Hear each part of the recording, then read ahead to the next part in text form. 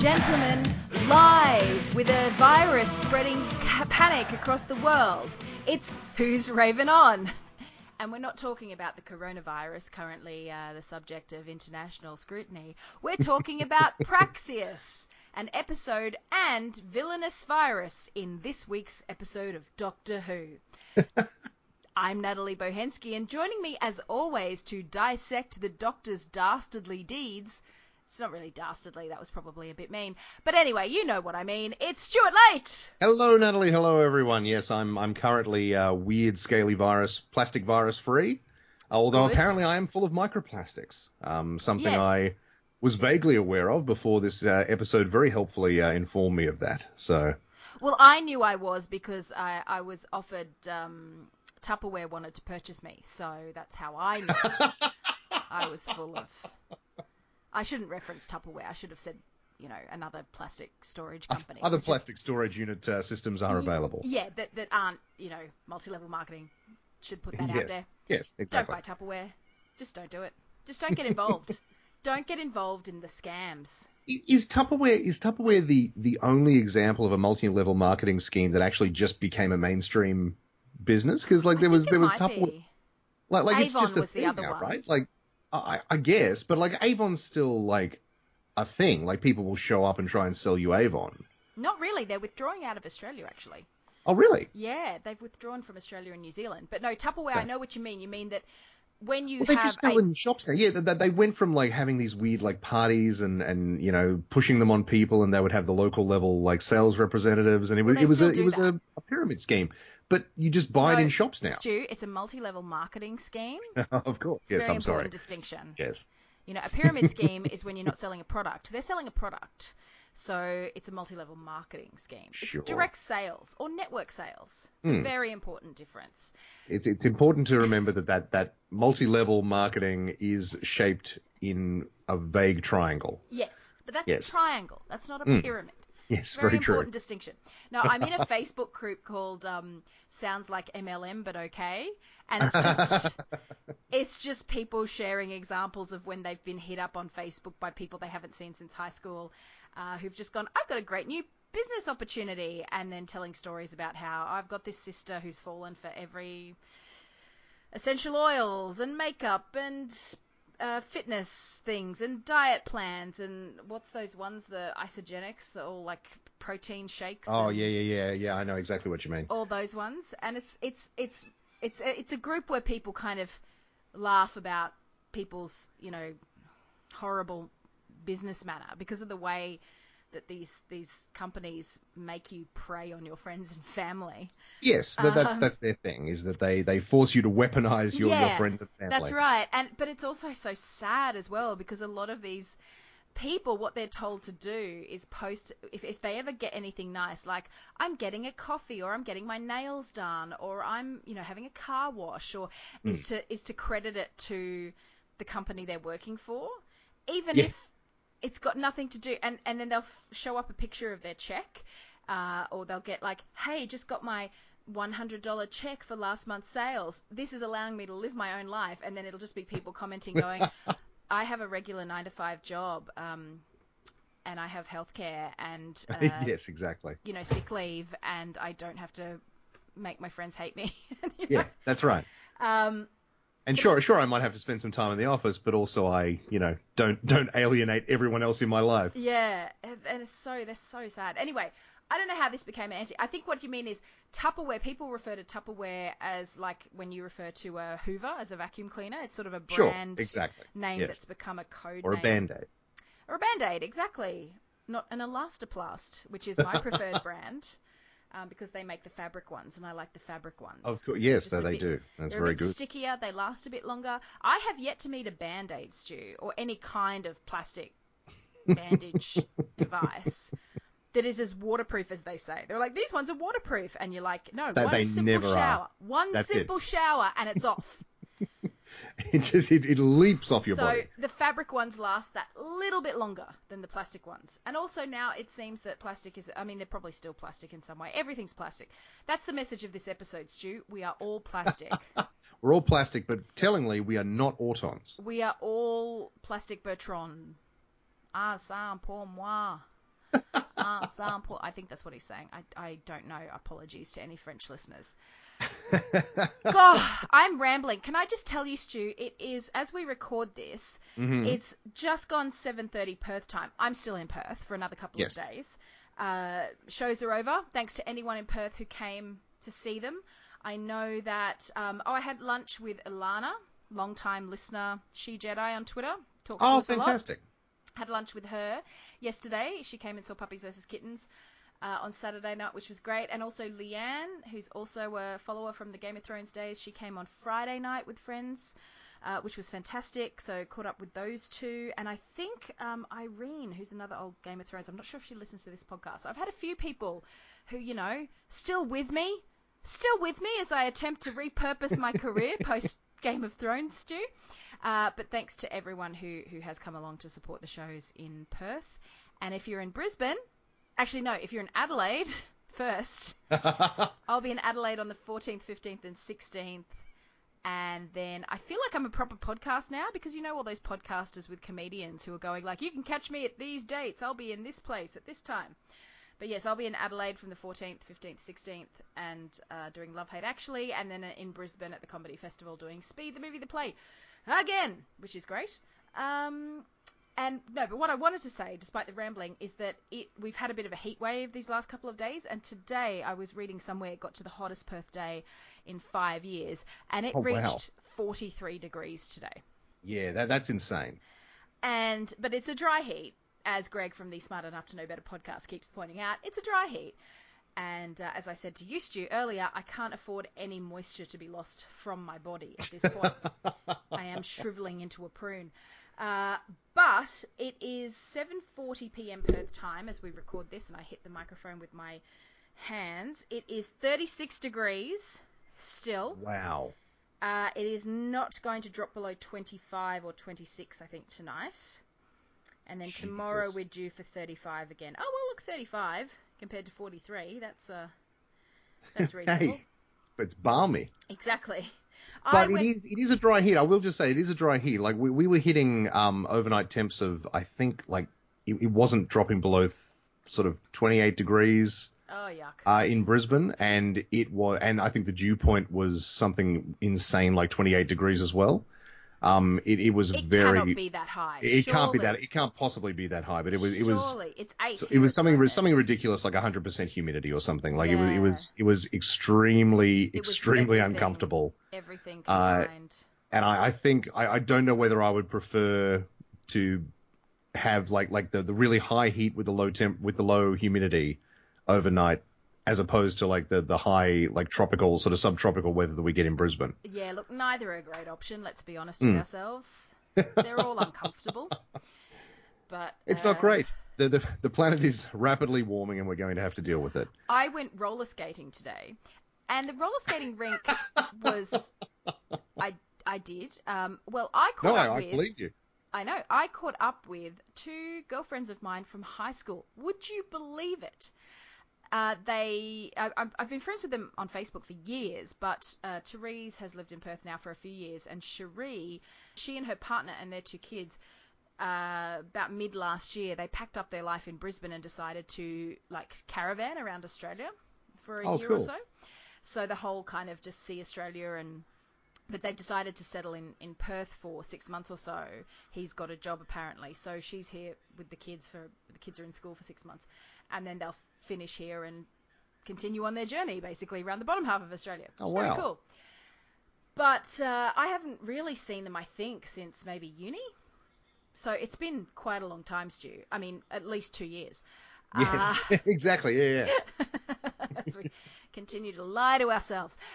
So they came and saw the show, which was lovely, and I said, well, let's catch up again. And then Therese, who turns out is a sports nutritionist, and she lectures at a university here. She's a Does she have like a series of protein shakes she wants to get you in on? No, thankfully not. No, okay. Thankfully not. She's a proper nutritionist. But she said, hey, we could go roller skating to catch up. And I went, oh, she's clearly joking. But she wasn't. And I went, all right, I'll give it a go. So I haven't been skating since I went to Stafford Skate Scene in Brisbane maybe 4 years ago. I took myself off one day just for something silly to do. 4, maybe 5 years? I don't know. I'm getting... No, I'm not getting old, Stu. It's just the years are blurring together. It's not my Sure. fault. And I had a great time skating, but obviously I thought, yeah, I'll be all right. I'll pick it up again. But I really took some time to get back into the swing of things, and had an initial stack, fell on my coccyx, which is always fun. And then just near the end of the session, like about 2 minutes left to go, and they had started trying to skate backwards, just, because we were all in the same boat of just like plodding along, but they had been turning backwards, and I could never skate backwards. That was the one thing I could never do as a kid, was skate backwards. Sure, and obviously I've gotten clumsier as I've gotten older. So all I did was like move my feet in one direction. Feet have slid out from under me, bang onto my coccyx again, and then whoomph down on my head. And my head is like bounced off the wooden floor, and thank goodness it was wooden. Oh my God. Thank goodness it was wooden and not a concrete floor, like the skate rink where I grew up in Albany Creek. Yes, with just some lino over the top. Skate away. It was a concrete floor, and yes, so that would have been a lot more painful. Thankfully, a very nice lady skating past went and got me an ice pack, and then they swapped me out for a few other ice packs. How's this for an inventive ice pack? A sponge. They get a sponge, soak it in water, throw it in a plastic bag into the freezer, and then they're just like cheap, effective ice packs that mold to your... They have them on hand at the skate rink, which suggests to me that they are needed. Yeah. Well, it's a skate rink, Stu. There were these two women who were obviously profesh or regulars who were fully knee pads, elbow pads, wrist guards. Oh, they're roller derby girls. Probably, yeah. Almost certainly. Probably practicing. And I just went, I should probably pad up if I'm going to continue to try to skate, because I'm clumsy and my center of gravity is way further away from the ground than it was when I was in the queen of my skating heyday in the part of the 90s. So, yes, so I thumped my head and it was very painful. And, of course, poor Therese and Cherie then felt, so we're really like, oh God, have we killed you? Oh no, and Therese was like, this was my idea. I feel really bad. And I was like, no, I'm okay. I don't think I'm, like it hurt, but I wasn't bleeding and I didn't feel, and another girl skating by, again, probably another Derby girl they go with Derby, was like, what's your name, what's the day, and what's the year? And I answered, and she was like, oh, I think you're fine. I went, yeah, I feel fine. I just feel sore, Wow, okay. And you're okay now? Yeah, well, I'm okay. It's just, I've got a bit of a tender head, Stu. Fair enough. Well, I mean, the fact that you've sustained a head injury today puts you on par with the companions in this episode, who seem to have sustained a head injury that causes them to constantly ask, what's that, Doc? And thank you for that segue to bring us back on track, Stu. Yes, well. Well, can I just add, again, final sidebar, is when I caught up with Alana and I said, oh, yeah, we really ramble on. And she said, no, I love the podcast because I really feel like I'm catching up with friends. And you just talk about other things that you've been doing. And I went, well, that's excellent. So at least one person appreciates my random tangents. Our podcast of tangents. Maybe that's what we should call it. Rename it Random Tangents. Random Tangents. Random Tangents. Stu and Nat. It does roll off the tongue very nicely. It does. All right. We'll workshop it. Your main issue with this episode then was companions going, what's going on? Well, I mean, like that's one of my problems with this episode. Oh, you have? Okay, so just in general recap, because obviously last week, holy shit, we're all excited, and I said to Greg, hey, we should go home because we were seeing some shows, and I went, oh, I'm probably not going to go to this late show now, so we should go home and watch Doctor Who. I can't remember the last time I said that. I know. I was like really excited. So was I. And it seemed fine, but it wasn't. Fine. I thought there'd be a bit more after last week, and they've only got my expectations were sky high. Oh no! And they, look, like the infected seabirds of Madagascar, they too plummeted. Plummeted dead to earth. So I mean, yeah, I think this episode definitely suffered from having come after Fugitive of the Judoon, which was like one of the best episodes I think the show has done, just in terms of everything it threw at the audience.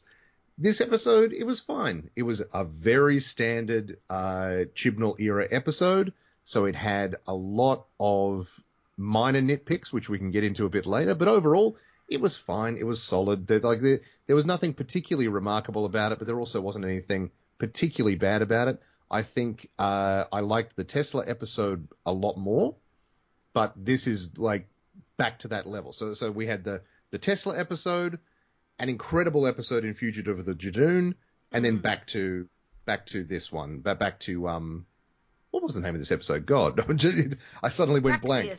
Praxeus. Yeah, of course. Yeah, Praxeus.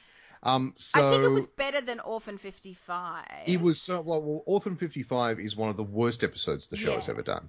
It was a mess from start to finish, and this wasn't that. And in fact, it's really fascinating because this does a lot of the same things that Orphan 55 was trying to do. I think it does them a lot better. Yeah. But it's still, like, overall, you're coming off the high of Fugitive of the Jadoon, and then you do sink back down because this episode does not address that episode at all. Yeah. Like, no reference is made to, hey, Doctor, you've just had, like, a massive shake up of your entire, like, worldview. Like, you've had a massive revelation about your own past. You must have, like, questions. No, we're dealing with this thing now. This thing with the birds and the plastic. Well, they did say at the end of that episode, there's 3 different things. I assume exactly, that was tied to it. I'm sure that. Go for a look. Exactly. So, look, I didn't mind it. I thought that, well, look, let's go through our list because I have this high up in my list. So that might be our 1 minute challenge. We throw a minute on the clock. We write down everything that we can remember. And the first thing I wrote was the plastic disease with the cool special effect. That was really creepy. the way that the plastic... I was trying to remember what it reminded me of. There's something... I can't... when you just have... There's some reference in the back of my brain rattling around. And look, I did suffer a head knock today, so that might be affecting it. It was quite creepy how it sort of like... It spread over their entire body, and it looked like down their throat as well, and stuff like that. And it was like built into the skin. Yeah. It was like I guess it was kind of like teeth coming out of. Yeah, a little bit. Although, was it supposed to be? It looked. It looked to me like bone, but then I guess was it meant to be plastic? Yeah, it was meant to be plastic, I think. But it definitely had that look of teeth, bone, a sort of a consuming virus, but instead of spots like measles or bumps or something, it was actual plastic kind of just reclaiming the flesh, and I thought that was really well done. The fact that they just exploded was convenient. Yeah. It was very convenient. I always feel like it's a very much a Buffy thing, like when they I was literally gonna say that. Yeah. Well, how the stab a vampire so nobody's ever confronted by the horror of the mutilated dead body that she leaves in her wake. Yeah, it's just stab, explode into dust, everything's fine. You have no responsibility, no cleanup required, which is one of the reasons why I like True Blood, because whenever a vampire died on True Blood, it was just like a tsunami of gore and ichor and people. Now, to be fair, that they also did explode, but it was a very different type of explosion. Yes, it was an explosion as opposed to an explosion into dust and nothing, and it was explosion into gore and everything. And they would have episodes where people were like, "Oh, well, I finally finished cleaning up the living room." It was. Yeah, exactly. It meant something to kill a vampire. Absolutely. So what? So we put a minute on the clock. We wrote down as much as we could remember. Thank you for getting me back. I put blogging girls. Yes. That was their fun Instagram, and I like that recurring joke of, "Oh, you must know who I am," and they're like, "No."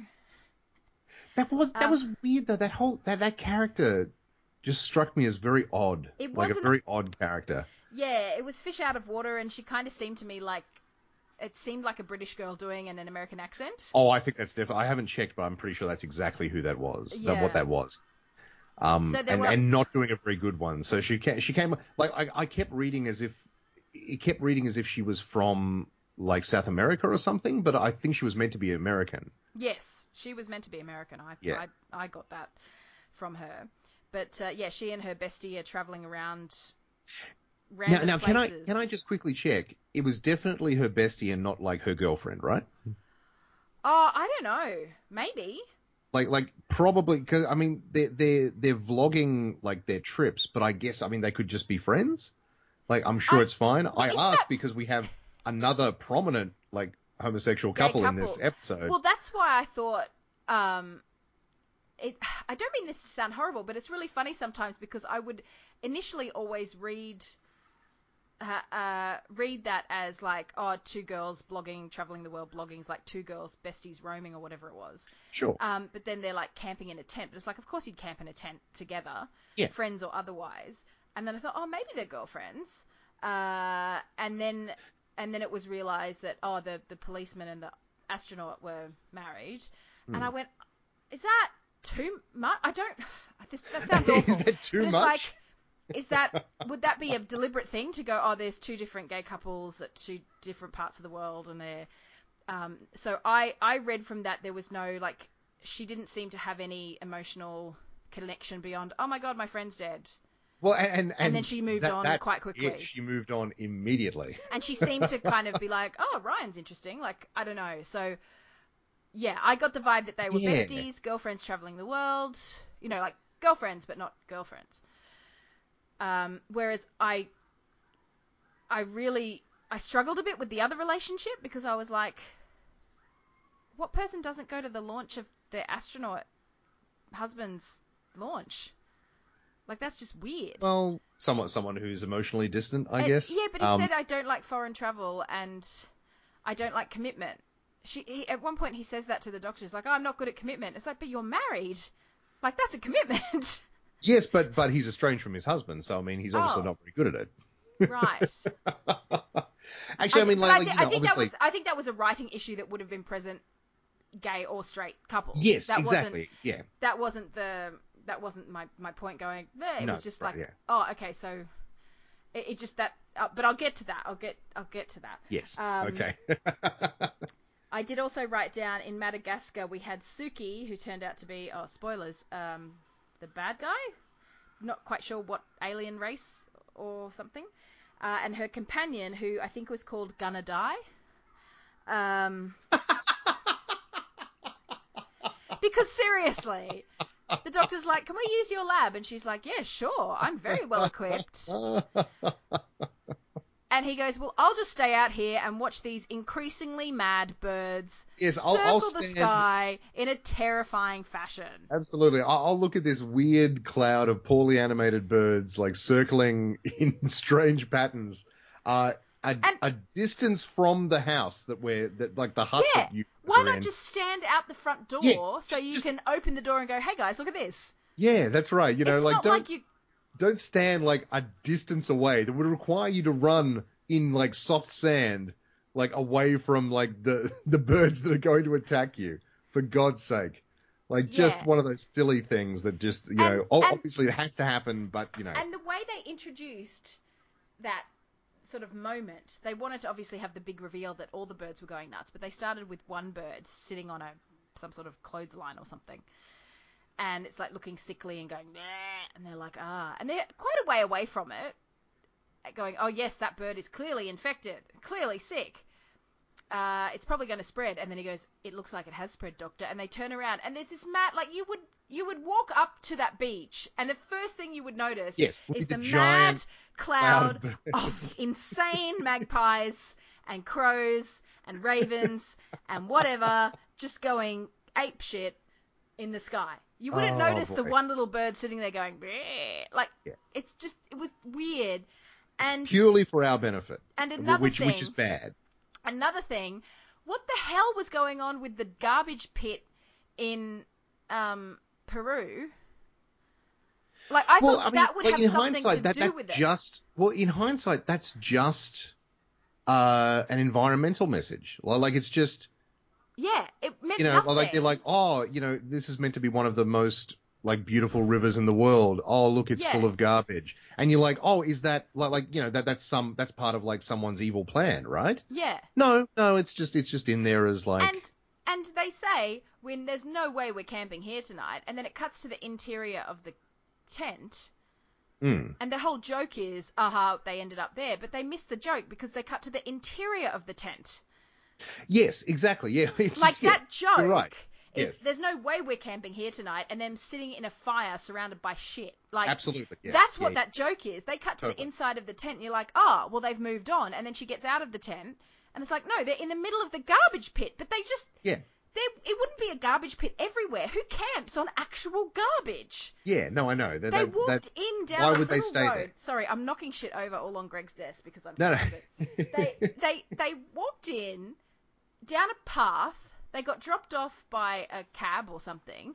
They had no supplies with them. I think maybe a backpack. Their phones weren't working. They each had like a backpack of stuff with them. Yeah, okay. So they rigged their tent on garbage. Like, why didn't they just walk You're right, back? exactly. Yeah, there's no reason for them to still be there. They would have left. They would have gone. left. Oh, this is shit. We can't like film here. We'll just move on. Because it would stink as well. Yeah, it looked foul. It looked like it was bad. And so then they're like, oh well, there are dead birds around. But yeah, let's just stay here for the blog. Didn't make any sense. They did it for the gram. They did it for the gram. I know, people do stupid things for the gram. Sorry, I just need to point out one more thing about that whole Peru plot line. So Ryan turns up going, don't touch the birds. There's something wrong with the birds. I don't know what it is. I'm trying to master Ryan's accent. I don't know what it is. Well, they've all got that Sheffield accent, but it's all like a variation. They've all got their own variation on it. Yeah. They're dying, clearly. And then she's like, oh, my friend's not here. This is why I'm like, if they were girlfriends, like actual girlfriends, it's like the worst girlfriend ever. Because she's like, Jamila, and she seems concerned. And then Ryan turns up and she's like, oh yeah, I can't find my friend. And he's like, did you try your phone? She's like, of course I did. I got onto Reddit to look up if there had been any emergency call-outs near here. Yeah. And look, I don't go onto Reddit a lot. Maybe that's what Reddit does do.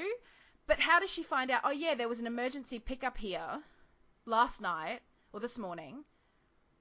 Yeah, exactly. Yeah, what is that? I thought that must have been suspicious because someone's obviously found her and pulled her, and maybe it was. And also, if it was just an actual hospital, actual ambulance, wouldn't they go, let's see if there was someone with her? Why would you just pick her up and not check? Yeah. For anyone else? First of all, she slept through a bird attack, but okay, that's by the by. But then she doesn't. Well, but also, who picked her up? Who picked her up? She ended up in a hospital on a bench in the morgue, but she wasn't with no one else around. No one else around yet. So we're supposed to believe. That was like a facility run by those gas mask guys, but then I guess it was a hospital because she's in quarantine. So did she survive because she was in quarantine, or so she infected everyone else as she went through? And so this is what I'm saying. Like, this is the problem with this era of Doctor Who, where you just like there's like in the moment you kind of go with it because it's fast paced and you're sort of following along. You're like, okay, I'll give it the benefit of the doubt, but it's really sloppy. It's just sloppy writing. Like there's all sorts of ways to figure out elegantly how to get around these problems. There was no need for them to go to that hospital. No, it seemed. No, they could have just been there. They could have found her. Yeah, exactly. They could have found her already infected. She's got the weird eyes, and then she explodes. Like, that would have been enough. Why did they have to go to the hospital? It doesn't make any sense. It's a useless detour. And everyone seems to have died from that disease in a different way, which, okay, fair enough. Maybe it affects people at a different rate. But, like, the astronaut dude was, like, took a really long time. But the guy who survived the submarine being nicked... or the submarine disappearing and like was face down in the water. But also, where did he come from? Did he come from the submarine? That's at the bottom of the ocean. Apparently. That's at the bottom of the ocean. Saying, how does that work? Like he recovered enough to deliver some perfect exposition. Yes.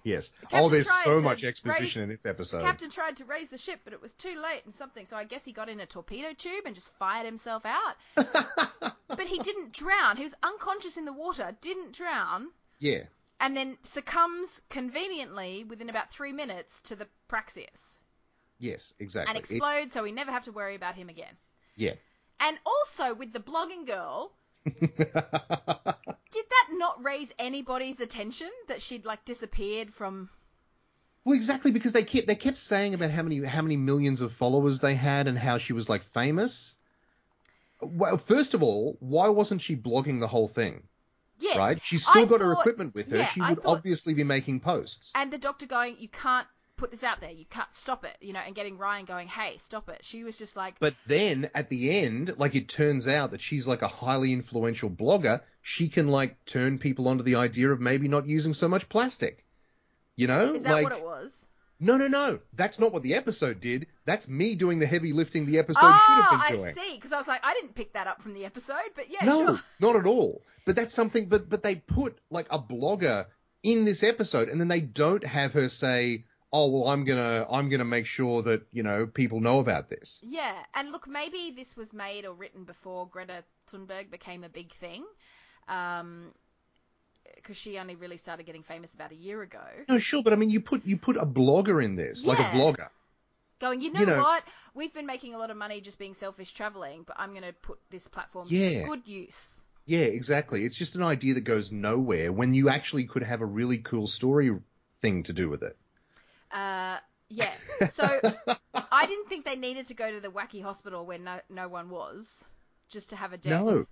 And then it was a pointless scene that could have been done exactly the same where they were. Yeah. What I did like was the way the doctor kind of turned up everywhere the companions were.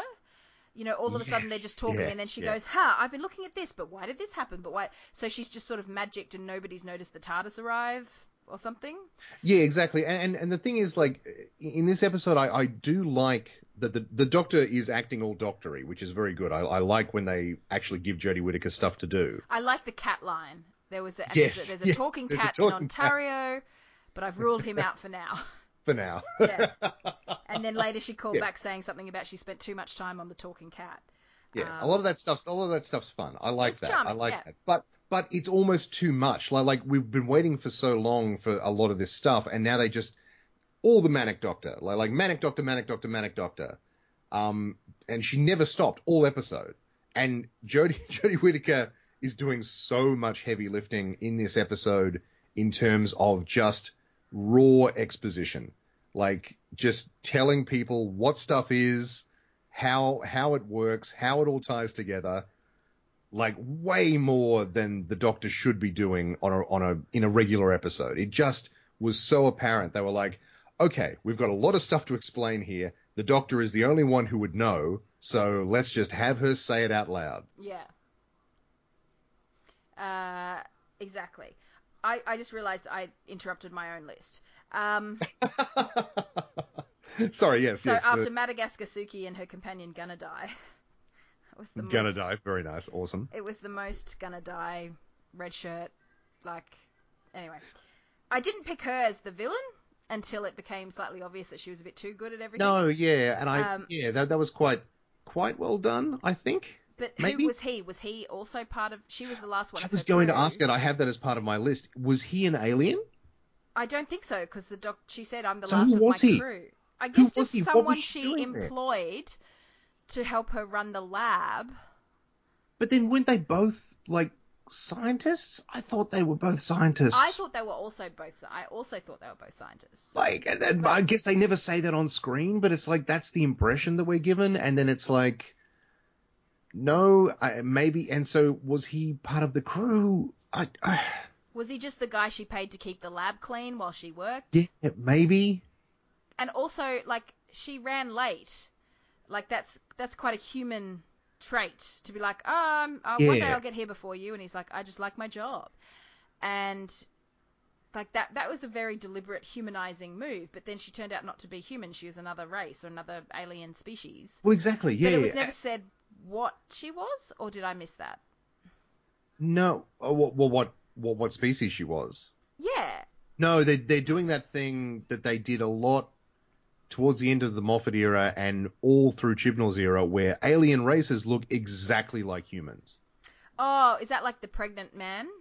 Yeah. That was last season, wasn't it? Yeah. That was last season in the medical ship episode. But the alien races just look exactly like humans, and I know that Time Lords do, but they kind of hand wave that away. But man, that's lazy. That is so lazy.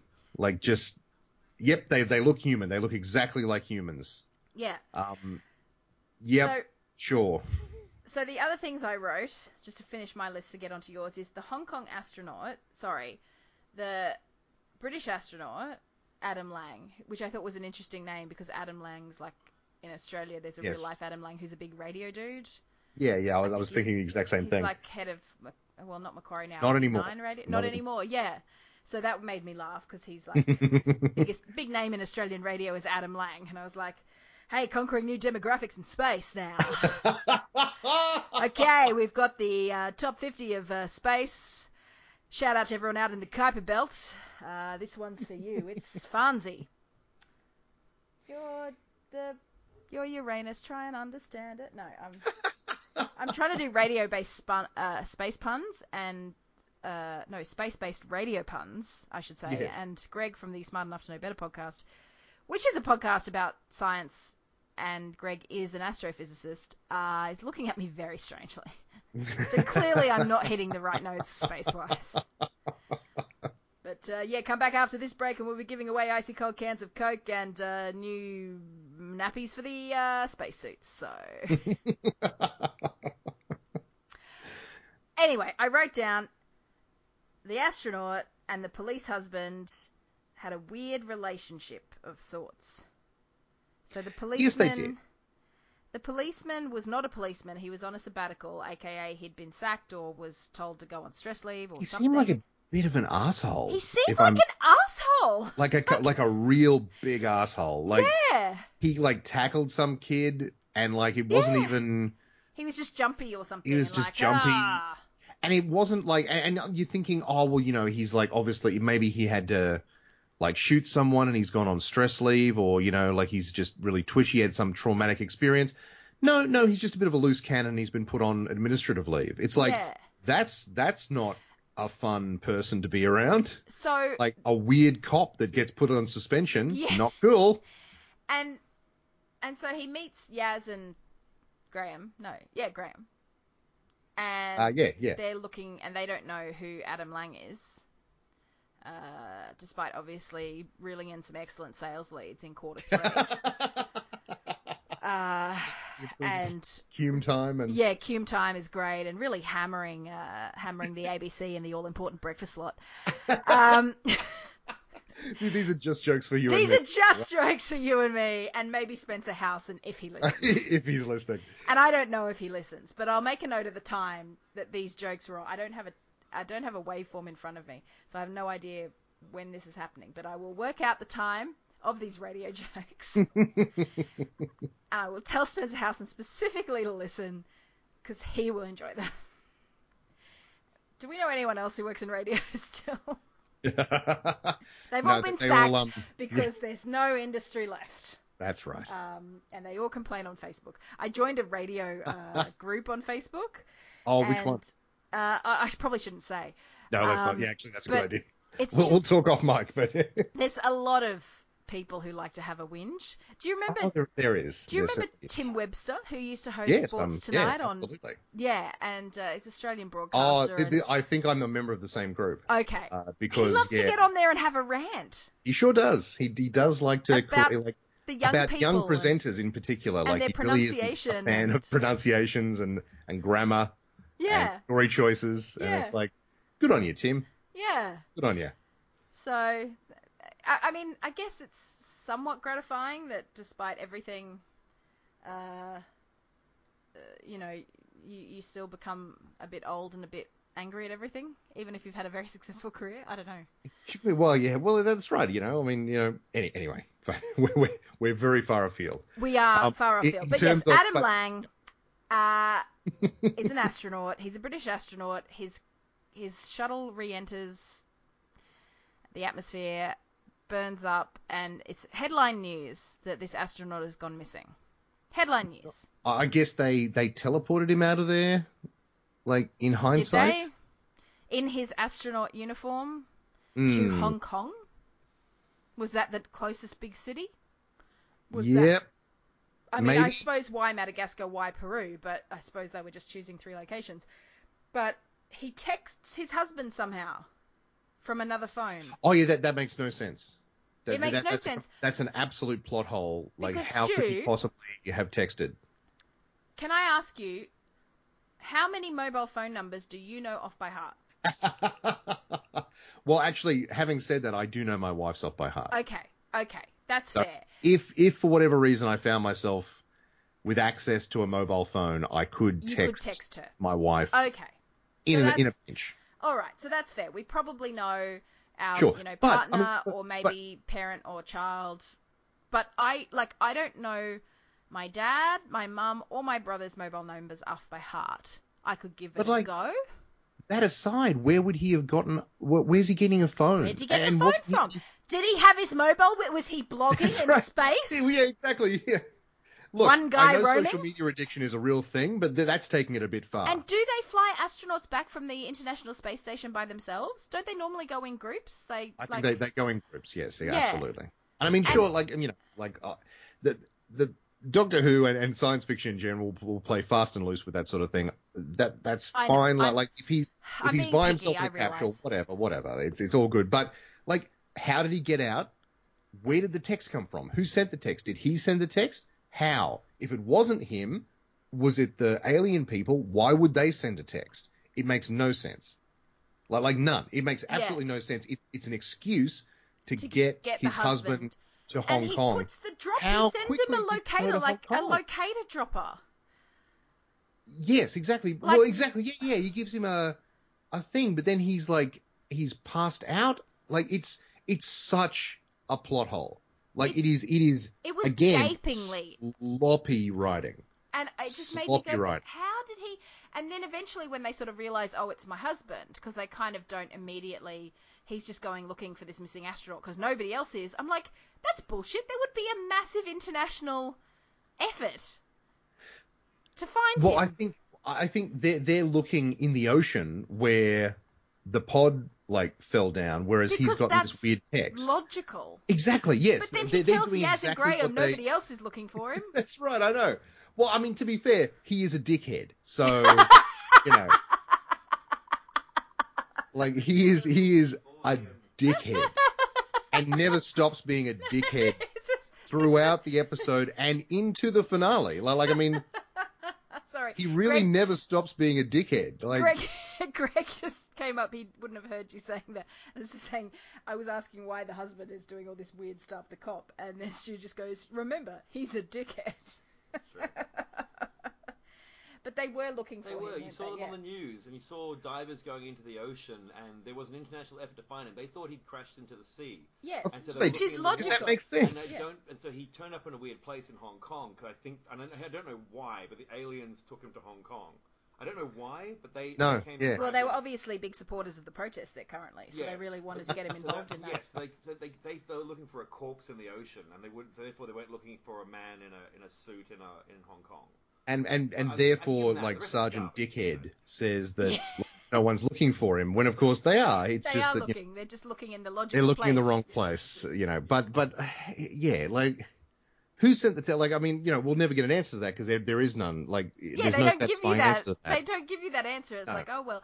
And then the thing at the end where they again, not to skip forward too much, but they're signing off at the end going, "Don't worry, Doctor, we've got the planet from here." Oh, I hated that so much. And it's bugger off. You're a dickhead and old crap astronaut here, crapstronaut. And a dickhead, a crapstronaut, and a vlogger. I'm sorry. Can I just tell you though, Stu, that is a great breakfast team combination. Dickhead, crapstronaut, and a vlogger. And the vlogger. It's gonna be great quarterfinal. They'll take on Colin Jackie O. Sign him up. 6 month get out clause though, in case they screw up. Oh, it's very inside baseball tonight, isn't it? Yeah, but I'm really enjoying these radio puns. Yeah, this is good. Because, let's face it, people who manage radio stations are very, very, what would you call it? Insular? Pragmatic. They're, they don't... Risk averse, but also ratings obsessed, even though the ratings is the easiest. Should I confess this? It's probably been 10 years. I once got the ratings survey book in Brisbane. Oh God, yes. And I filled it in for our rival station at the time. Oh my God. Because I was really crapped off at management at the time. Yeah. They didn't know that I got a survey book. I didn't tell them. Mm-hmm. But I just went, okay, this time slot, this is what I was listening to. And I didn't put in any other stations or try and vary it up. I just went, tick, tick, tick, tick, tick. But literally, you can get that thing, and you're supposed to fill it in 15-minute blocks or half-hour blocks or something. I did it at the end of the month and went, yep, done, done, done, done, done, done. Well, I was going to say, it's like... the most dodgy system, but it's so the only bad. system they have. It exists to this day. Like, what people don't understand is that they calculate radio ratings in Australia by sending people a physical paper booklet that they then have to fill out. Yeah, because I asked the guy from the media company or Nielsen or whoever it was when he rang my doorbell and said, wanted to know if you'd like to be involved in the radio ratings. And I went, I actually work for a radio station, so I'm not sure if that would be kosher. And he went, no, that's fine. And I went, all right then, take this, management. It was a little personal bit of rebellion that I did at the time. And look, it's 10 years ago. What are they going to do? But yes, so the astronaut, new breakfast team, Dickhead, Crapstro, and the vlogger. Like, he hasn't phoned in to go, hey everyone, I'm safe, my husband found me, it's cool. He made a big heroic gesture.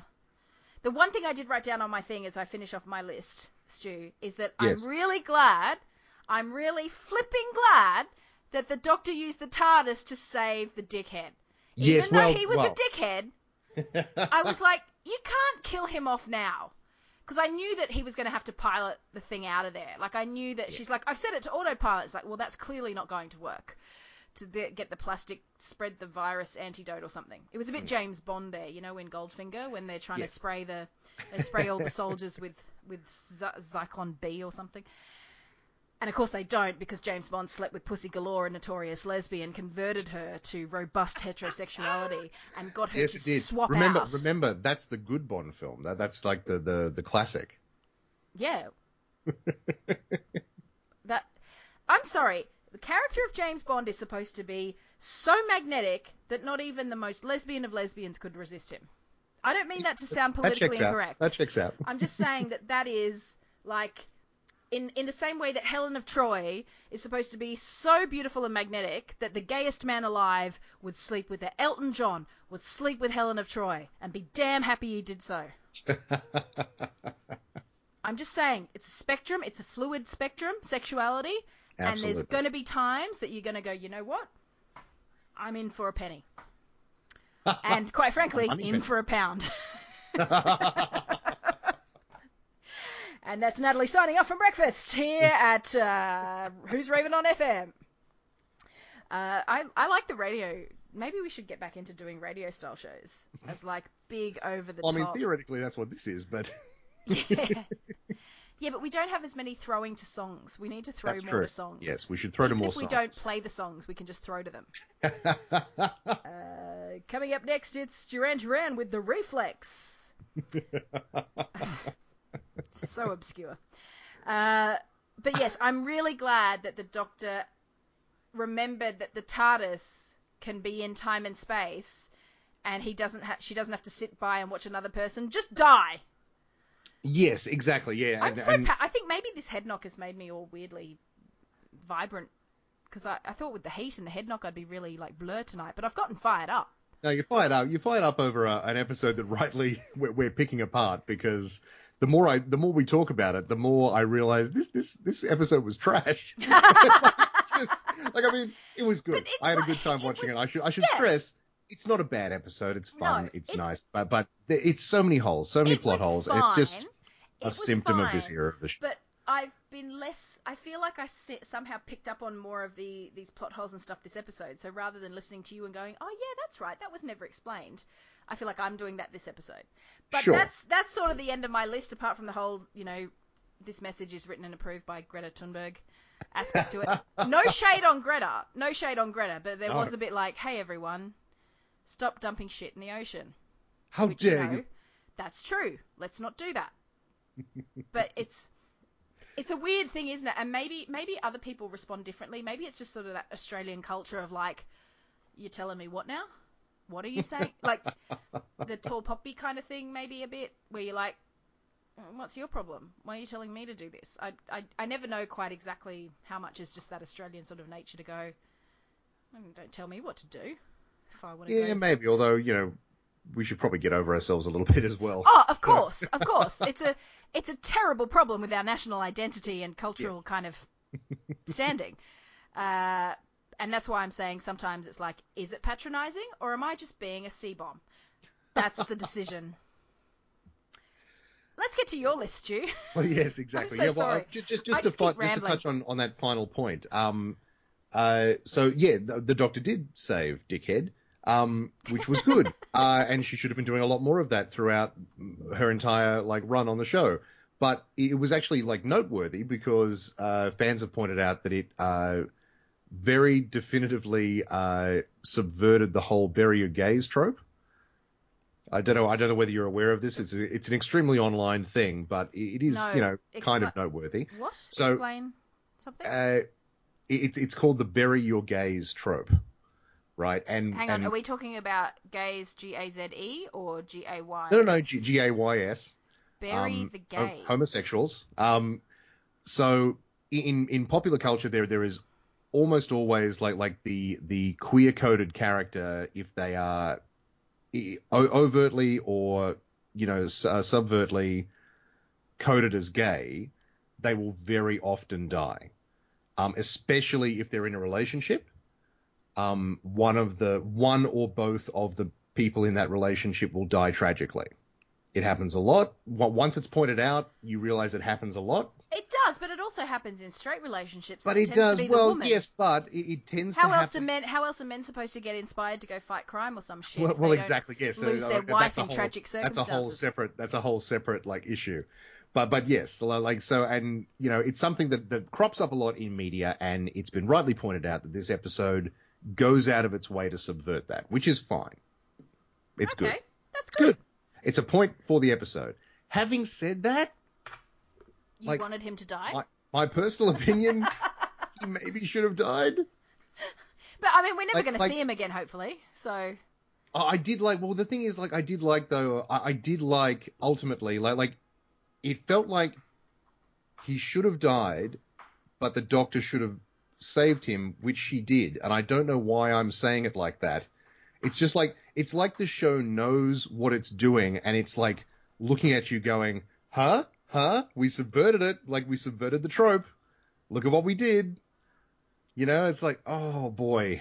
I just really, it was pointed out. I was having a discussion with your friend and mine, Nick, who I won't name. He's been on the podcast before, but I won't name him because I don't want to do. You might remember Nick from the Jefferson Starfish episode. From the Jefferson Starfish episode. One of the fine voice actors. Absolutely. Nick W on Twitter, I think. Nick W on Twitter, yeah. So we were talking about this episode today, and he was saying that it was like they didn't have the goodbye speech. If that makes sense, like Crapstro and the Dickhead didn't have the goodbye speech that you expect to have when one of them is going to die. Do you know what I mean? Yeah, but he did say don't do this, you can't do this, and he's like, I need this. It's like, you need to show that you love me by killing yourself. I don't know. It just felt. It felt perfunctory, the episode knew that it was going to save him at the end, and then it did. But wouldn't it have been a bit embarrassing for him to do this big speech and then come back and be like, I kind of burnt my load on that that big death speech. I can't guarantee I'm actually going to change. I just wanted to go out in a blaze of glory, and you'd think that if I lived, I would have changed, but I can't back that up. We all know I'm a dickhead. We all know, just like you're a crapstronaut, I'm a dickhead. It's who I am. I'm a vlogger. I'm a vlogger. No one's talking to you. Yeah, no one's talking to you. You're the girl. You're just there to tisk the champy larrikins who talk about how crap they are as husbands and fathers.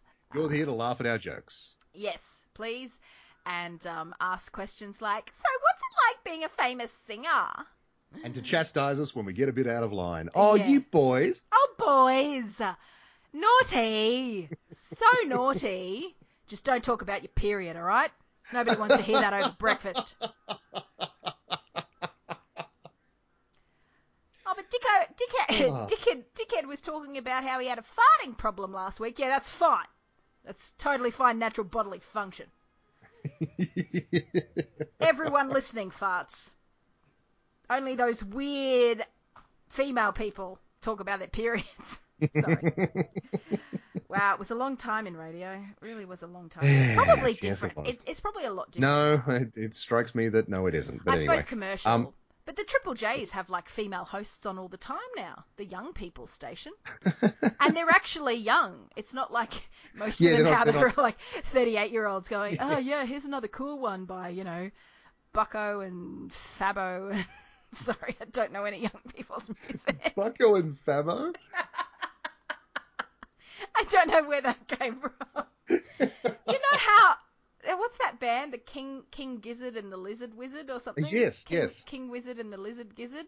No, you got it right the first time. But I'm like, what kind of a name is that for a band?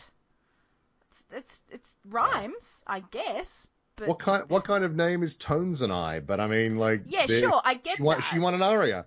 She did. Didn't get to the Hottest 100 top, though. I was sad about that. But at least a woman finally won it. Third or something? She got fourth, I think. Fourth, yeah. But yeah. I sort of hope that, because I was glad that a woman finally won the Triple J Hottest 100. That was nice. But she is American. But fine. She's also 18, so fine. She was born this century, and that's cool. I don't mind. She was born this century, and she's an international recording artist. Thanks, Stu. Yeah. And here we are, just trying to revive the careers of Bucko and Flabbo, playing now on Dickhead Crapster. We've lost everyone by now, haven't we? Yeah, no one's listening. No, this is just for us now. This is just for us. Okay. Yeah, for us and maybe Spencer. So with that in mind, let me go through my list. Yeah, go through your list. So, the very first thing I wrote was Yaz is doing a Clara. In terms of like. I'm going to investigate. Yeah, I'm going to investigate. I'm going to do things. I'm taking the initiative. Which sort of like. I'm going to go through a teleport machine. Yes, exactly. I'm going to randomly go to a teleport. Also, why, not to interrupt you for too long, but why did the doctor let the vlogger just go with Yaz? Why did he let Yaz go? She goes, okay, you've got 1 hour. First of all, that means nothing. That means nothing. Second she of all, has a time it ended machine. up meaning nothing. Machine. And then, yeah, quite, time machine. It's important to point that out as well. The TARDIS is a time machine. Yeah. So, why did she... So, she didn't want to let Yaz go, but then the brand new human who survived this attack is like, I'll go with you. I'll go with you. I'm interested. I might get a good couple of pics for the gram out of it. I don't know why she doesn't do that at all. Like, she doesn't take any... I thought she'd be snapping and going selfies with some random alien bit of kit. No, nothing. Just, all right, hey, should we go through this teleport machine? And then they have it was kind of cute where they said, oh, what's the worst case scenario? And then when they get there, she's like, we didn't teleport inside a active volcano, so result. But still. But then I love that when the doctor meets up with her later, she goes, Yaz, look at you finding alien spaceships and not dying. It's like, was that an option? Yeah. Like, was that on the table? Like, because the doctor was sitting there with like a real like sad look on her face going, you're probably going to die, Yaz. I'm sorry. Like, like my companions tend to die when they do stuff like what you're doing. It's like, what the hell is going on? She's giving them agency. What an insane thing to make a crack about. Like, Yaz is a policewoman. She is a responsible adult. She's got a braid and she's got a leather jacket and she can read some sort of meter or something. I don't know. She was picking up. Sure. By the end, they were all doing various bits of engineering or something. Various bits of stuff. Continue with your list. Sorry, I interrupted you. No. I mean, it struck me as real weird that whole scenario where Yaz, and I wonder if this is meant to be her arc for this season, and whether they're getting ready to sort of write her out of the show. Oh, okay. But like we haven't really seen much of that previously, so if it is, it's coming out of nowhere. Like it's just suddenly she goes off on her own for stuff. She's never done that before. The doctor has sent her off to do things, but this is the first time she's like, no, I can go do it. I'm going to stay here and try and find something. And it's like, the Doctor's not interested at all. The Doctor's like, yeah, sure, I mean, fine, I guess. Like, if you want to stay, like, you'll probably die, but whatever, I guess. You got an hour. And she's like, oh, you didn't die. Awesome. Fantastic. This episode is the most evidence we have yet for Dan Beeston, friend of the podcast, his theory that this Doctor is a psychopath. Like, just a complete psychopath. She's like, yeah, okay, I mean, I guess if you want to go over there, like, go over there, you'll probably die. Oh, you didn't die. Awesome. Nice to see you again. Insane. Insanity. Next item on my list. I wrote down, and I've kind of talked myself out of this over the course of us talking, but my second item on the list was this was Orphan 55 done right, in the sense that it has a central environmental theme that it threads relatively seamlessly into its actual plot. Yeah. And it doesn't have the Doctor deliver a PSA at the end of the episode. It has the Doctor do a bit of a speech as part of the exposition of what they need to know as part of the adventure. So that was fine. Like all that was good. It reminded me of Orphan 55 in the sense that there was a lot of stuff going on. There was a lot of characters, you know, like there was a lot of moving parts. And for the most part, you kind of go along with it. Whereas with Orphan 55, you're constantly questioning, why are you doing that? Yeah. What's happening? Why are they going out there? Why have they come back? Who's that? What? She's her daughter? I don't... in the moment, Orphan 55 falls to pieces in front of your eyes, whereas this thing holds together mostly, and then it kind of falls apart once it lands. Like, it's sort of, you know... So in that respect, it was Orphan 55 done right, although I have talked myself down on this episode over the course of us talking. Like, I went into this podcast being like... I was unfairly harsh. On Orphan 55? No, on this episode. On this one. Look, I don't think you can be harsh enough on Orphan 55. That was trash. Just trash. I said, do they live in Madagascar? Like, first of all, the aliens, like, I mean, is that where their base of operations is? Because that's where they've set up, like, a lab? Well, their operation center seemed to be at the bottom of the Indian Ocean. Right, but then they have that facility in Madagascar for some. Yeah, and why like, there? Why Madagascar? Why not somewhere more? You know. And like, and again, like one of my other points connected to that was who's that guy? Like we've talked about that, but like, who is he? Like they have a scene together. Gonna die. Yeah, exactly. Like the lady alien scientist person and Gonna Die have a scene together where no one else is around, and they have like a fun back and forth about like, hey, we love living here. Yeah. It's fun. Bit of banter.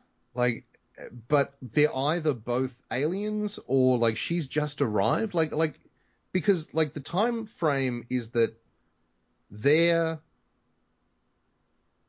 ship crashed, which threw the astronaut off course. That's the reason in the episode that they give, isn't it? But why? Because they've already been there for a while working on a cure. Yes. Like, the astronaut had just crashed. Yes, so I know. How they had to have been there in their pile of junk at the bottom of the sea. That's right. Like their Ariel from The Little Mermaid on acid. No, not on acid, on roids. I want to be where the people are. It's possible. Eating some plastic and not, what do they call it? Dying. Sorry, that's my best. I actually haven't seen The Little Mermaid in its entirety, so that's my best effort at. That was a very good first effort. Well done. At a Disney joke.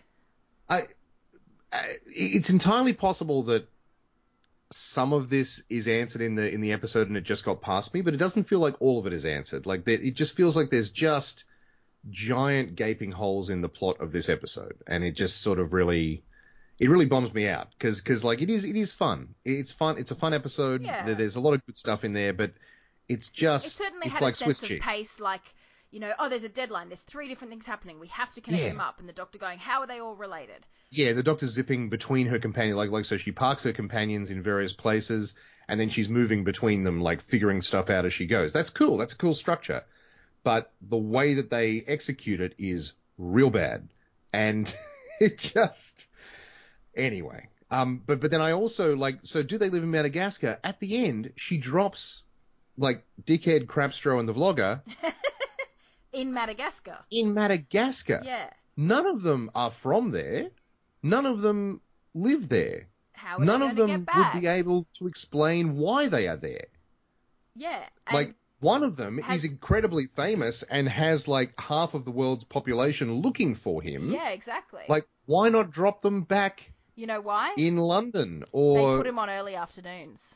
Nobody pays attention to early afternoons. That's true. After lunch, everyone's getting back into work. You've got to be really breakfast or drive if you want to get the world really tuning in.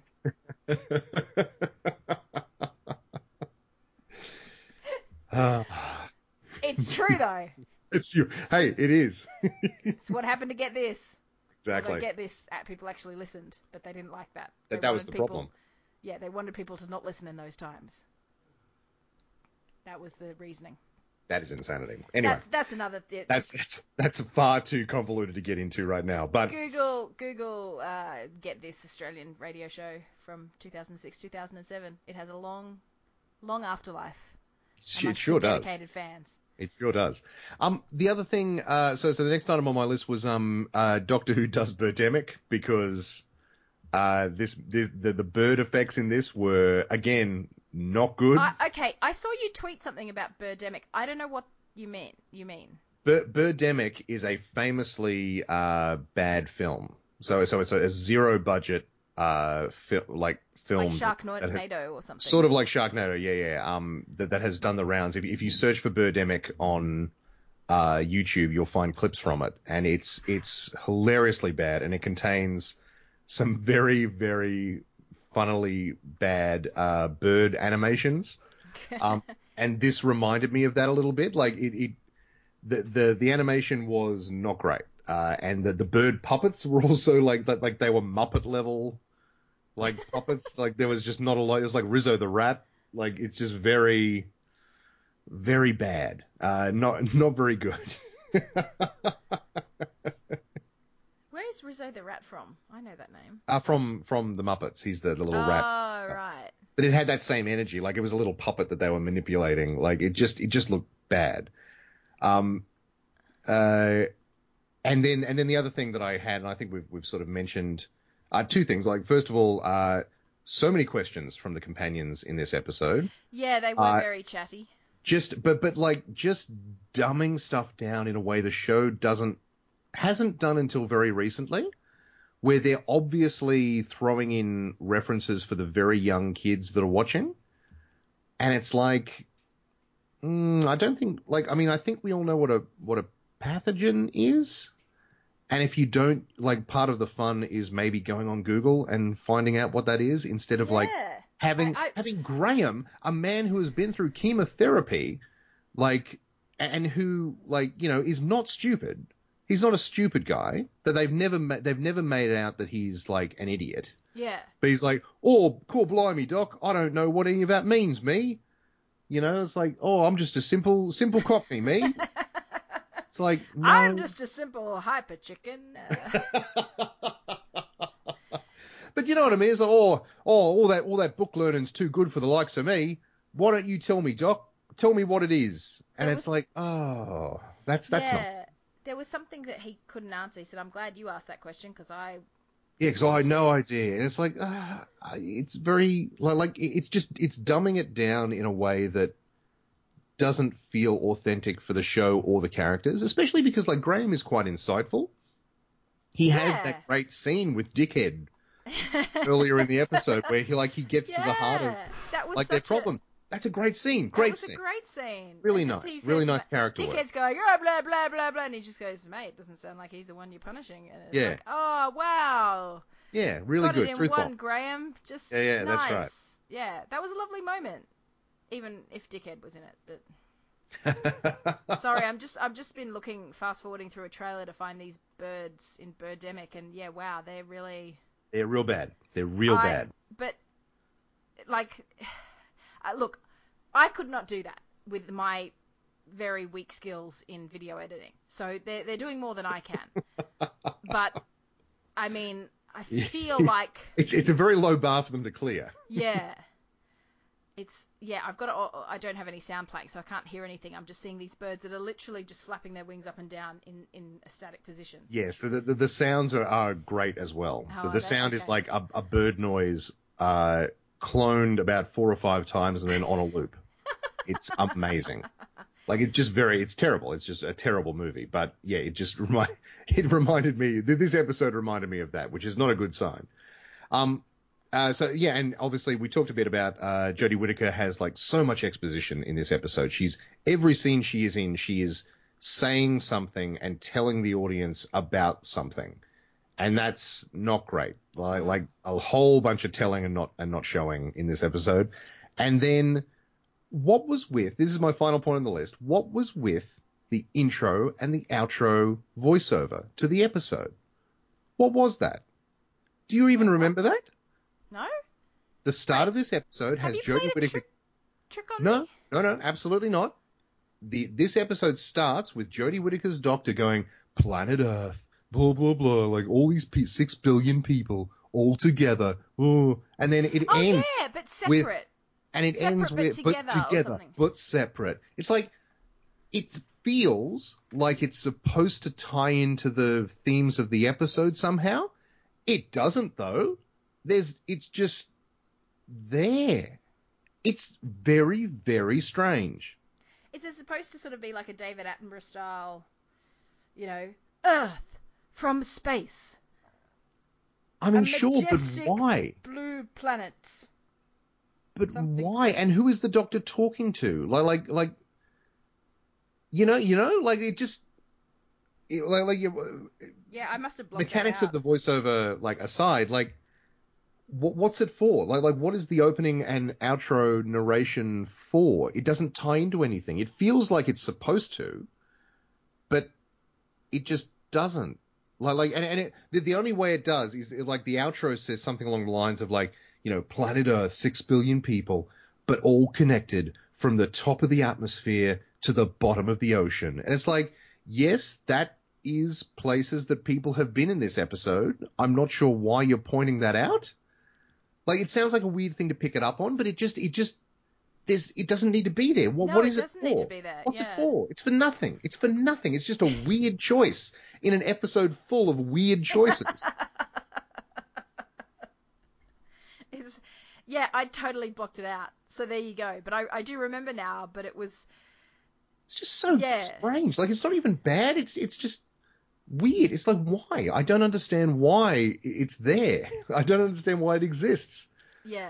It's just very weird. The other thing the doctor did was she had something where Suki was like, "You process information quickly," and she's like, "Yeah, thanks. It's one of my skills."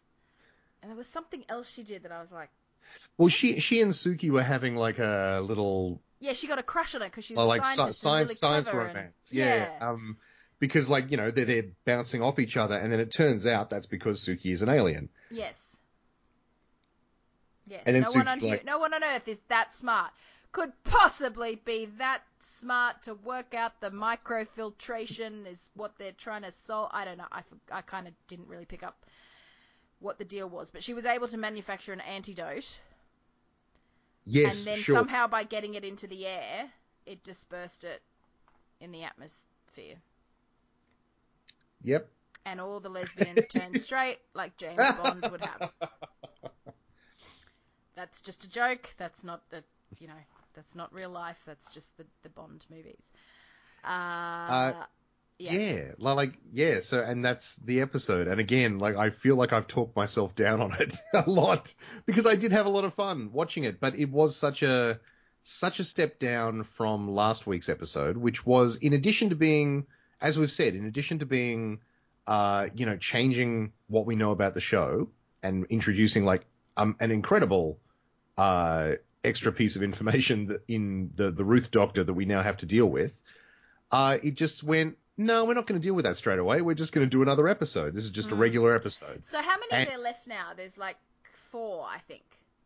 4 more. So there's 2 more regular episodes and then a 2-part finale. Right. So one would assume the 2-part finale has to do with the new Doctor and the something. You would think so. Because the one for next week, because I watched the trailer. I don't know if you did. I can't remember, too, yes. but it didn't seem related to the new Doctor. No. This is another standalone. They're going to. It looks like a bit more of a scary one. There's like a monster with big long claws and things, and everyone's being all like scared and running and stuff.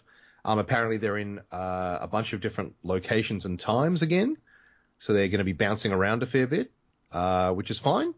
But it's just another regular episode, so okay, we'll see how this one is. But like it's been a weirdly mixed bag this season in terms of the standalone episodes. You can count Fugitive of the Judoon as a standalone, I guess, as well, because like it doesn't connect to the episode before or after it, really. Yeah. Though it literally follows on into this episode, but like this episode has nothing to do with the last episode. So, it sort of stands alone, and it's incredible. The Tesla episode, not too bad. This episode, like, fair to middling, like it was fun, lots of problems. And then like you have something like Orphan 55, which is just awful. This is probably the same level as the first 2-parter, I suppose. Yeah, I probably like the first 2-parter more. The Master elevates it. That's true. Like Sacha Dhawan's Master like really lifts it. This does not have that. This has Suki, who we don't realize is a bad guy until like nearly the end of the episode, and like a badly animated birds. Oh, and some gas mask guys that sort of do nothing. Yeah, and she's trying to get the face off them at some point, but they're not. Yeah. So and why would they be wearing gas masks? Because they're infected. Like, they're not... You know what I mean? Like they're obviously trying to make them seem like disease doctors. Yeah. But, like, they're infected. So, like, they wouldn't... And they don't care about humans. They wouldn't be wearing it. Like, they wouldn't be wearing it... Like, why are they wearing those outfits? It doesn't make any sense. And it just didn't specify what alien race they were, and she's trying to figure it out. And when she says, like, Autons, oh, no, wait, no, not Autons. Yeah, that's right. So like, you they don't have know a fun... who they were.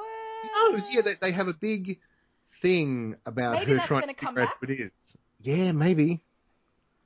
Well, would you like a quick chat with Greg from the Smart Enough to Know Better podcast? Sure. Because he had thoughts, as he always does, on Doctor Who. I imagine he did, and I'll leave it to him to sort of sum up a lot of this, because I think we've said our piece. But yes, let's see what he thought of this. All right, I will pass you over to Greg from the Smart Enough to Know Better podcast. Excellent. For his take.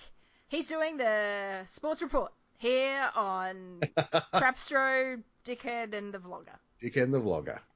And after this, we'll go to the news. Yeah, thanks for that, Natalie. That's a great introduction here. I'm back again to tell you about my opinions on Doctor Who.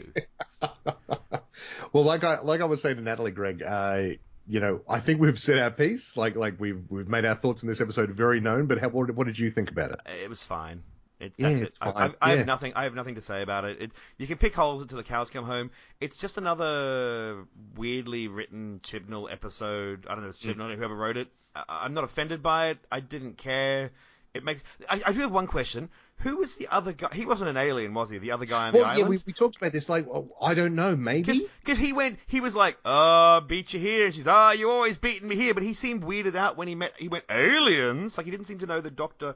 Like, he played he didn't kind of go, he didn't go, sneaky eyes. Oh, what do you mean? Neither option makes sense. Yes. Given what we're given of him on screen. Like, if he's an alien, it doesn't make sense because of some of the things that he does. And if he's just a regular human, it also doesn't make sense because of the relationship he has with Suki. Yeah. And, how long has Suki been there? Yeah, he seemed to know her very well. And I don't know. So this only occurred to me. Like, when I watched it, at the end I went, oh, that was nice. What a nice episode of Doctor Who that made no sense, and and that seemed lovely. But I didn't care. Like, I was like, it's fine. I'm not offended by it. I just didn't give a crap. And it's especially bad coming down from the previous episode, which was a series high. Yeah. At a very high to then just be like, oh, and here's another regular episode, I guess. Yeah, and they kind of went, oh my god, there's another Doctor, there's shit going down. Oh my god, there's 3 anomalies. Should we check it out, fam? They're like, yeah. And I'm like, well, that's definitely something to do with what just happened. So we should probably, find out what. No, it had nothing to do with it. It was just plastic aliens or something. Yeah. And I went, oh, okay. But look, as you said before, I'm glad the Doctor went, I live in a time and space machine that can go in time and space, and I will save the nice man. And amazing, some of the that's riding game. Remember that girl I had a crush on? Can we go back and save her now? You live in a time and space machine. I know it's been 3 months, Doctor, for us, but we'll just go back and I really want a buffer. Like, I really want a buffer. We had that whole thing with the thumb. There was like clearly something there. Oh, it was weird, but I was into it. Look, I don't know. Look, I'm a young man and I have needs. That's what I'm saying, Doctor. But no, it's all, I don't know. So yeah, it looks fine. It was fine. I'm sure they've actually got 2 episodes where they want to actually discuss Doctor Who. Maybe I just want Doctor Who that has big arcs anymore. I don't want to have little Doctor Who's.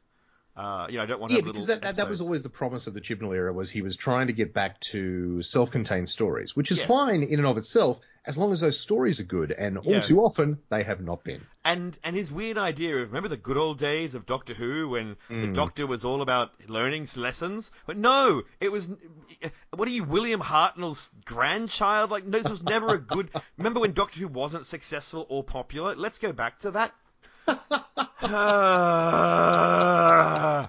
So it's just, I don't like saying to a fan, you're wrong, but you're wrong. Well, yeah. Well, when that fan becomes a showrunner. Yes, he's just a fan. Yeah. Anyway, bless his heart, and good on him. I'm glad he's given it his best, too. He's given it his best. He is. Look, I don't think anyone involved is setting out to make a bad show. He's not. No, of course he's not. No one sets out to make a bad show, but I think... Yes, but he's doing it anyway. Bless his heart. No, it's not. Look, no. Look, I think I'm just going for comic effect here, but no, it's not. No, it's not a bad show. It's just... I said it before. It's just a kids show now. It's just a kids show.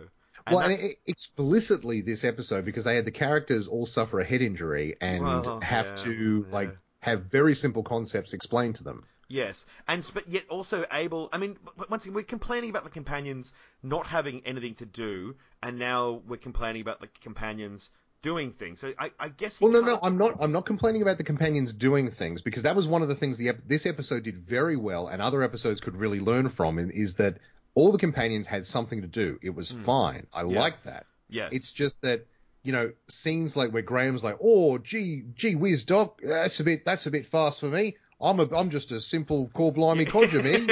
Yes. Like, why don't you tell me what that means? Or pathogen? Or what's that word? Yeah. Like, you've never heard the word pathogen? Yeah. Graham? You man in your 50s/60s? Yes, who's probably had a few pathogens yourself. He's had chemotherapy. Yes, right. Yes, good point. Well, his partner did anyway, or did he have chemotherapy? I can't remember. But they both did. They both did. Okay. They met while they were having chemotherapy. Oh, there you go. Had cancer treatment. Yeah, it's a bit weird. And he doesn't know the word pathogen. And I don't want to go down the road of, I mean, maybe you talked about this already. I got freaked out when Yaz is like, Doctor, I'm going to go back into the very dangerous room with the very dangerous aliens that could kill us at any moment. And Doctor's like, sure, you do you, Yaz. I'll be pissing off of the time machine that no one can get into. That's totally invulnerable to all harm. Have a great life. I'm like, what is going on? And then later she says, oh, yes, you didn't die. As if she was fully expecting Yaz to die. This fits very much into Dan Beeston's theory of the Doctor's a sociopath. The Doctor's like, I don't care about humans anymore. You're all just grist to the mill. Look, if you die tomorrow in 100 years, it means nothing to a being that's immortal. So just hurry up and pop your clogs. It's just, I just don't get her. And I don't like the ham-fisted moralizing of, hey humans, plastic is bad. Maybe look, yes, we all get it. And although, I said this to Natalie earlier. Like I thought this episode did it much better than Orphan 55 tried to do. Well, yeah, but that's like saying someone put extra salt on the turd sandwich. It's sort of good. I'm glad that they made it whatever. Look, it doesn't put me like, am I going to cut my wrists like I was a couple of weeks ago? No. Am I going to, no, I'll watch it next week. But I raced home to watch this one, and there were lies. There were people lying on the internet. I saw people that I normally trust who went, "Oh, you better get home and watch this episode." Well, do they mean that is? Yeah, I know, and I'm just trying to work out. Were they just they were just joking? Was that like a funny? But no, I don't know what the hell though. I just don't know, Stu. And that's the thing. It's hard not to feel like significantly let down. This isn't necessarily this episode's fault, but it's like last episode like made you believe again. It was like, yes, I'm back on board. I'm interested. I'm looking at like fan theories. I'm invested in the show and its lore. And then you're like, this episode, you're like, oh, I wonder what they're gonna do this week. And it's like another poorly edited bog standard adventure. That man, hang on, that man had to be a human. He was killed by plastic birds. He had to be a man. The aliens can be killed by the plastic birds as well. Okay, but they were like, you stand here and stare at the birds in a weird way. He's like, okay, I will. If he was an alien, he'd be like, I'm not going anywhere near those goddamn birds because they're goddamn dangerous. Sure. So none of it makes sense. Like, it doesn't. Anyway, I'm sorry. No. Yes. No, you're right. You're right. Exactly. Anyway, that's it for me. I can just rave about this until the cows come, but I'm not going to.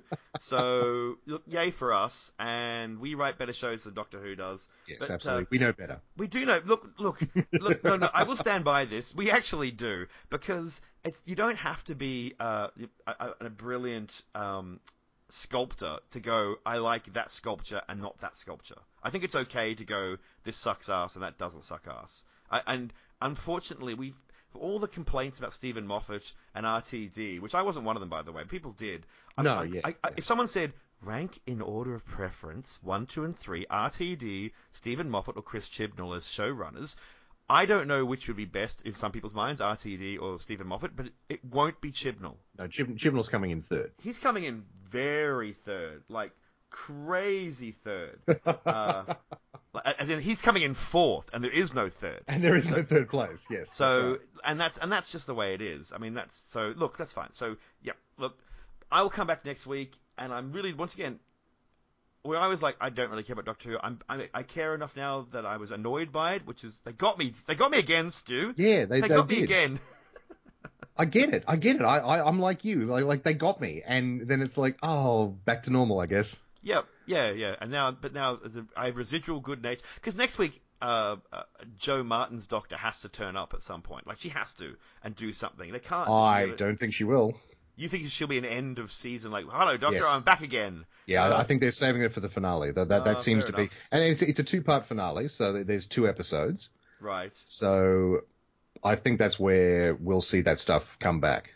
Okay, look, then I hope they do something much more fun before then.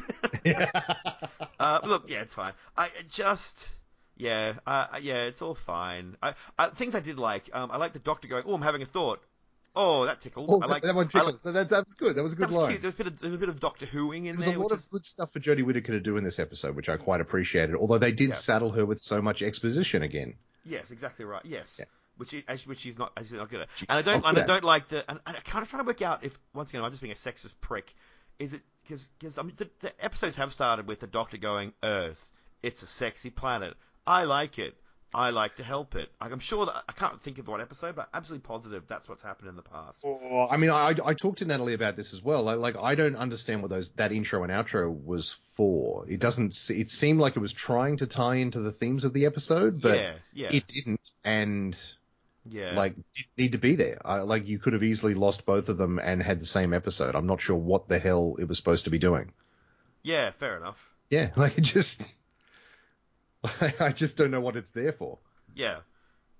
Yeah, no, I don't know either. Just noise to start. I don't know I don't understand any of it. I don't know. I don't know. I don't know. I just don't know anymore.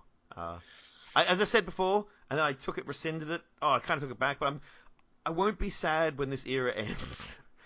No, yeah, and what makes me sad about that is Jodie Whittaker will leave, because they always take 3 to 4 years and they leave. She'll go, and a new doctor at least one more series. Yeah, and a new doctor will come in, and if Chibnall's like the showrunner, I'll be like, oh well, I guess I'm waiting for Chibnall to go. But then again, maybe that's the end of Doctor Who. Maybe we're in 7th Doctor territory Mark II. Maybe this is it. Yeah, and then we have another big hiatus. Yeah, and maybe it's would time. Be bad. Maybe it's time. Maybe the time I'm 60, Doctor Who comes back, and I'll be like, oh, it's all rubbish now. They're all touching each other's crotches, and I don't know. I don't know. I don't know what they'll do, but I don't know.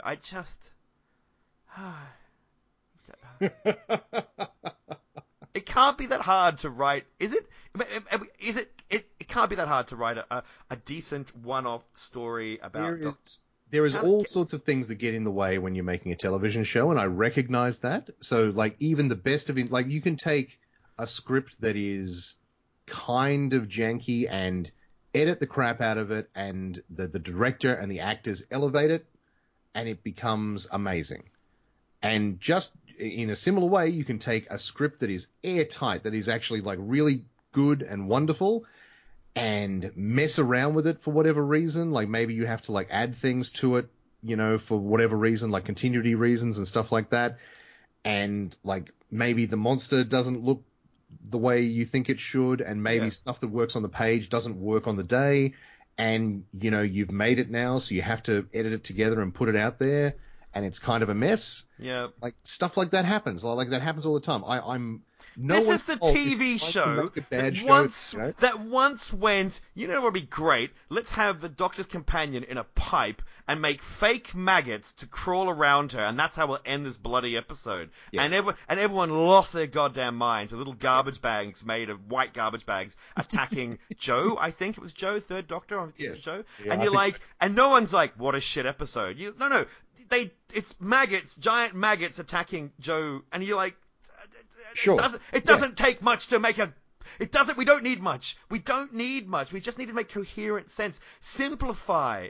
Don't have just spaceships and we also got to put in this relationship. We've got to have an astronaut, and then we're going to have he's a gay astronaut with a husband who's also a bit shit, and then we have we refer. I don't know whether you heard, but we referred to them as Dickhead, Crapstro, and the Vlogger. And the Vlogger, what the fuck was that about? And were they girlfriends? Were they friends? Who gives a shit about? She's like, I'm a vlogger, and I wanted to go. No one cares, and it's just like and that's another weird story.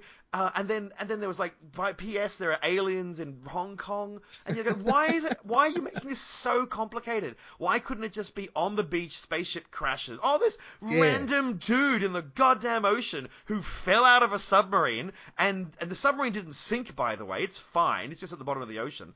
And stop making it complicated. Stop. It's not clever. Just go, P.S. in Madagascar, there's some weird shit going on, and the Doctor turns up, because that's what the Doctor does. Yes.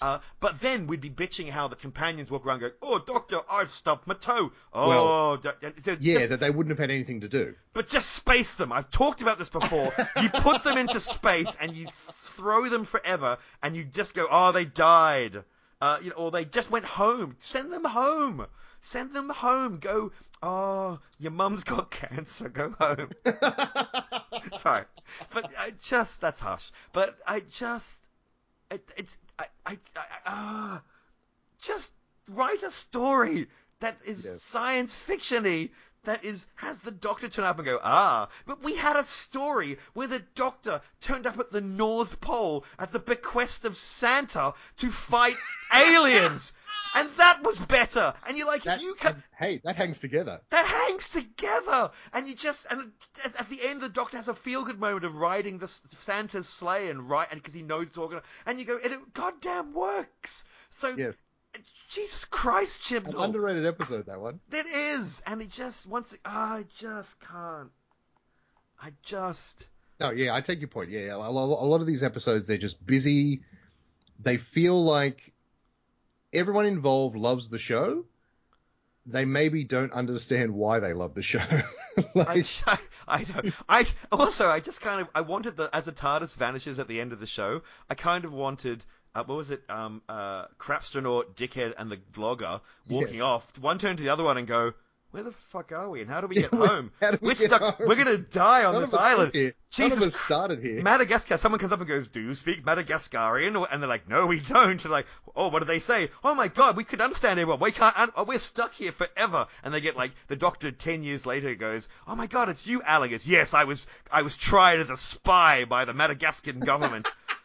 Because I just turned up on a beach and my boyfriend was here. That's weird. And he hasn't got a goddamn passport, so that's not going to go down well. And then, by the way, there's a bio lab here, and a coronavirus is a goddamn thing. And by the way, there's a vlogger. And that's not good.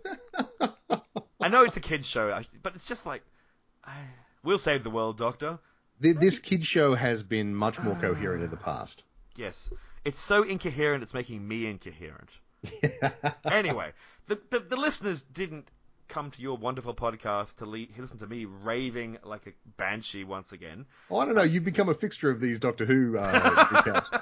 An angry fixture. It was a fine episode, even though I'm yelling. It's fine. Sure. I know. It's the weird thing about this episode is that I finished it. I'm like, that was fine. I liked that. It was fun. And then every time I talk to it about it to someone, I talk myself down on the episode. I'm like, oh, and then this happened, and then this happened. Yeah. Oh, it was such a crap. It was such crap. Wait, I thought I liked this episode. Yeah, no, I came as it. I went. It was turned to Natalie. Went. It was fine, and then but not no. Oh, that was fine. It was like it was fine. It was fine. It was. What do they say? Threes get degrees. You know what I'm saying? Yeah, it passed. Yes, you absolutely. passed. But next semester, you probably better work a bit harder because you're going to get so many conceded passes before I kick you out of the whole degree at this point. Also, could you honestly, I don't care how clever you are, or not even that clever, could you use your high school science knowledge to take apart a bird? I mean, you just chop it up, I guess, but... I could just cut it open. I don't know what they were trying to achieve with that. Yeah, I don't know. And it's like, don't touch it. Whatever you do, don't touch it. Anyway, Ryan, we don't care. Cut it open. Yeah. I'm a sociopath. I don't give a shit if you get plastic disease. As long as I don't get it, I'm an immortal alien. Yeah, I'm obviously not going to touch it, but if you want to touch it without gloves or a mask or anything, by all means, you do that. You go hard, son. And then birds came in and attacked everyone, and the doctor's like, don't let them scratch you. I'm like, how can you stop that? There's a million birds. There's a million of them. And you've got a bat, and you wave it vaguely at that thing, like, this is my bat. And the bird's like, Have you seen the movie Birdemic? No, I've not seen Birdemic. Okay, right. Fair enough. I can guess already. It reminded me a lot of that. I just don't. Why have birds attacking? The birds have got angry. Okay, are the birds with a vector? I don't know. I guess, yeah. I mean, like thinking about it later, yes. I guess the birds were acting that way because the virus was sort of semi-sentient. Except was no. It? No, I don't think it was. Like exactly. So why were the birds acting like that? They've been weirdly messed around with. Yeah, look, you can just go alien virus, make bird go crazy. Sure, sure, but why were they following? Why were they attacking them specifically? Because they were drawn. Oh there. yeah, they were. They all. That's right. They all came. They were drawn to those places. They were summoned by the shit puppet bird. Yeah, and all the CG birds were summoned by shit puppet bird. Yes, yes, exactly. Yeah. Except that doesn't make any sense because like the alien scientists were trying to find a cure. Yeah. So was the virus trying to stop the cure being made? Except they don't seem to act with any sort of sentience. They're just homing in on something. Yeah, on plot. They can smell the plot. On a plot, they can smell the plot. Yeah, exactly. They came to sniff out the plot all over that place. And they got it. And they was, I don't know. Run to the TARDIS, get there quickly. You can outrun birds. Good on you. Well and I did love the fact, and I'm going to be really mean here, guess who was at the front again? Dan Beeson, you're absolutely correct. Once more, another point for his sociopath theory. Guess who was at the front? She was running pell-mell and was at the front of the pack. All the humans were behind her in deep shit, and she's like, I'm out, dickheads! I don't have to outrun the birds, just gonna outrun you, morons! That's it. I'm surprised she didn't slam the door and take off. Thank God I got Graham here. He's gimpy. Gimpy old Graham. The perfect monster bait. Yeah. And once again, I know it's story, it's all fine, but I mean, Graham's lovely, but he sits down and the crap detective guy, dickhead, goes, oh, piss off, mate, or, go away, or leave me alone, or whatever it was. And Graham's like, well, let me give you some heartfelt advice, son. And he doesn't get, and in real life he'd go, didn't I just tell you to piss off? Like, seriously.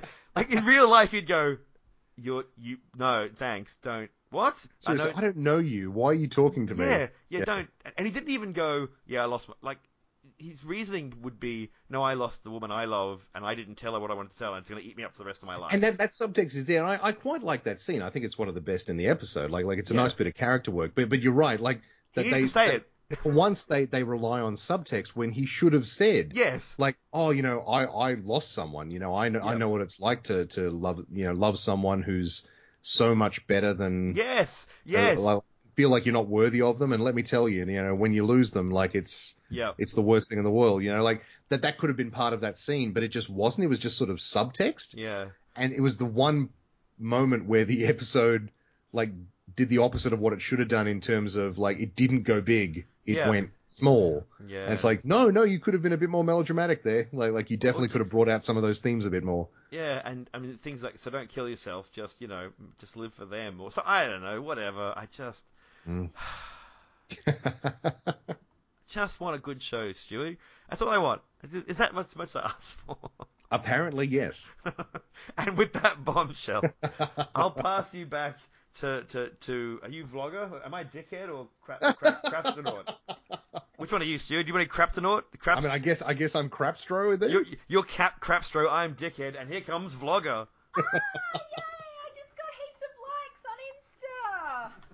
You're a TikTok girl now. Oh, look. I joined TikTok. I haven't been on it in a while. Are you there, Stu? Yes, I am, yes. Yeah. And the problem with TikTok, it's very addictive. I can see why the kids love it. But you just sit there scrolling up going, this is hypnotic. It's just, weird things on repeat and funny kind of visual jokes and, yeah, anyway. But what I like about that is that Greg got on saying, it was fine, I have no feelings about it, and within like 5 minutes was yelling at the microphone. He went through the same journey that we did. Yes. And then I was like, it's gone into full talkback mode. It's yes. The flag, the government, the national anthem, public service, national service. National service, bring back national service. The Queen should stay head of state. I'm like Bender. And other... Wait, Greg's got something more to say. I'm like Bender. I don't have emotions, and sometimes that makes me very sad. Futurama reference there for the win. Yes. So we went to talkback mode. So if I have the ability to, I'll put in some strange noises. Like... and then we start advertising... We start advertising retirement villages and incontinence pads, which is what... Which sounds like a joke, and is not. Is most definitely not a joke. No. Well, Stu, I've had a lot of fun this podcast. So have I. I have actually had a lot of fun, like, picking this episode to pieces. Yeah. Is there anything else in pop culture this week that...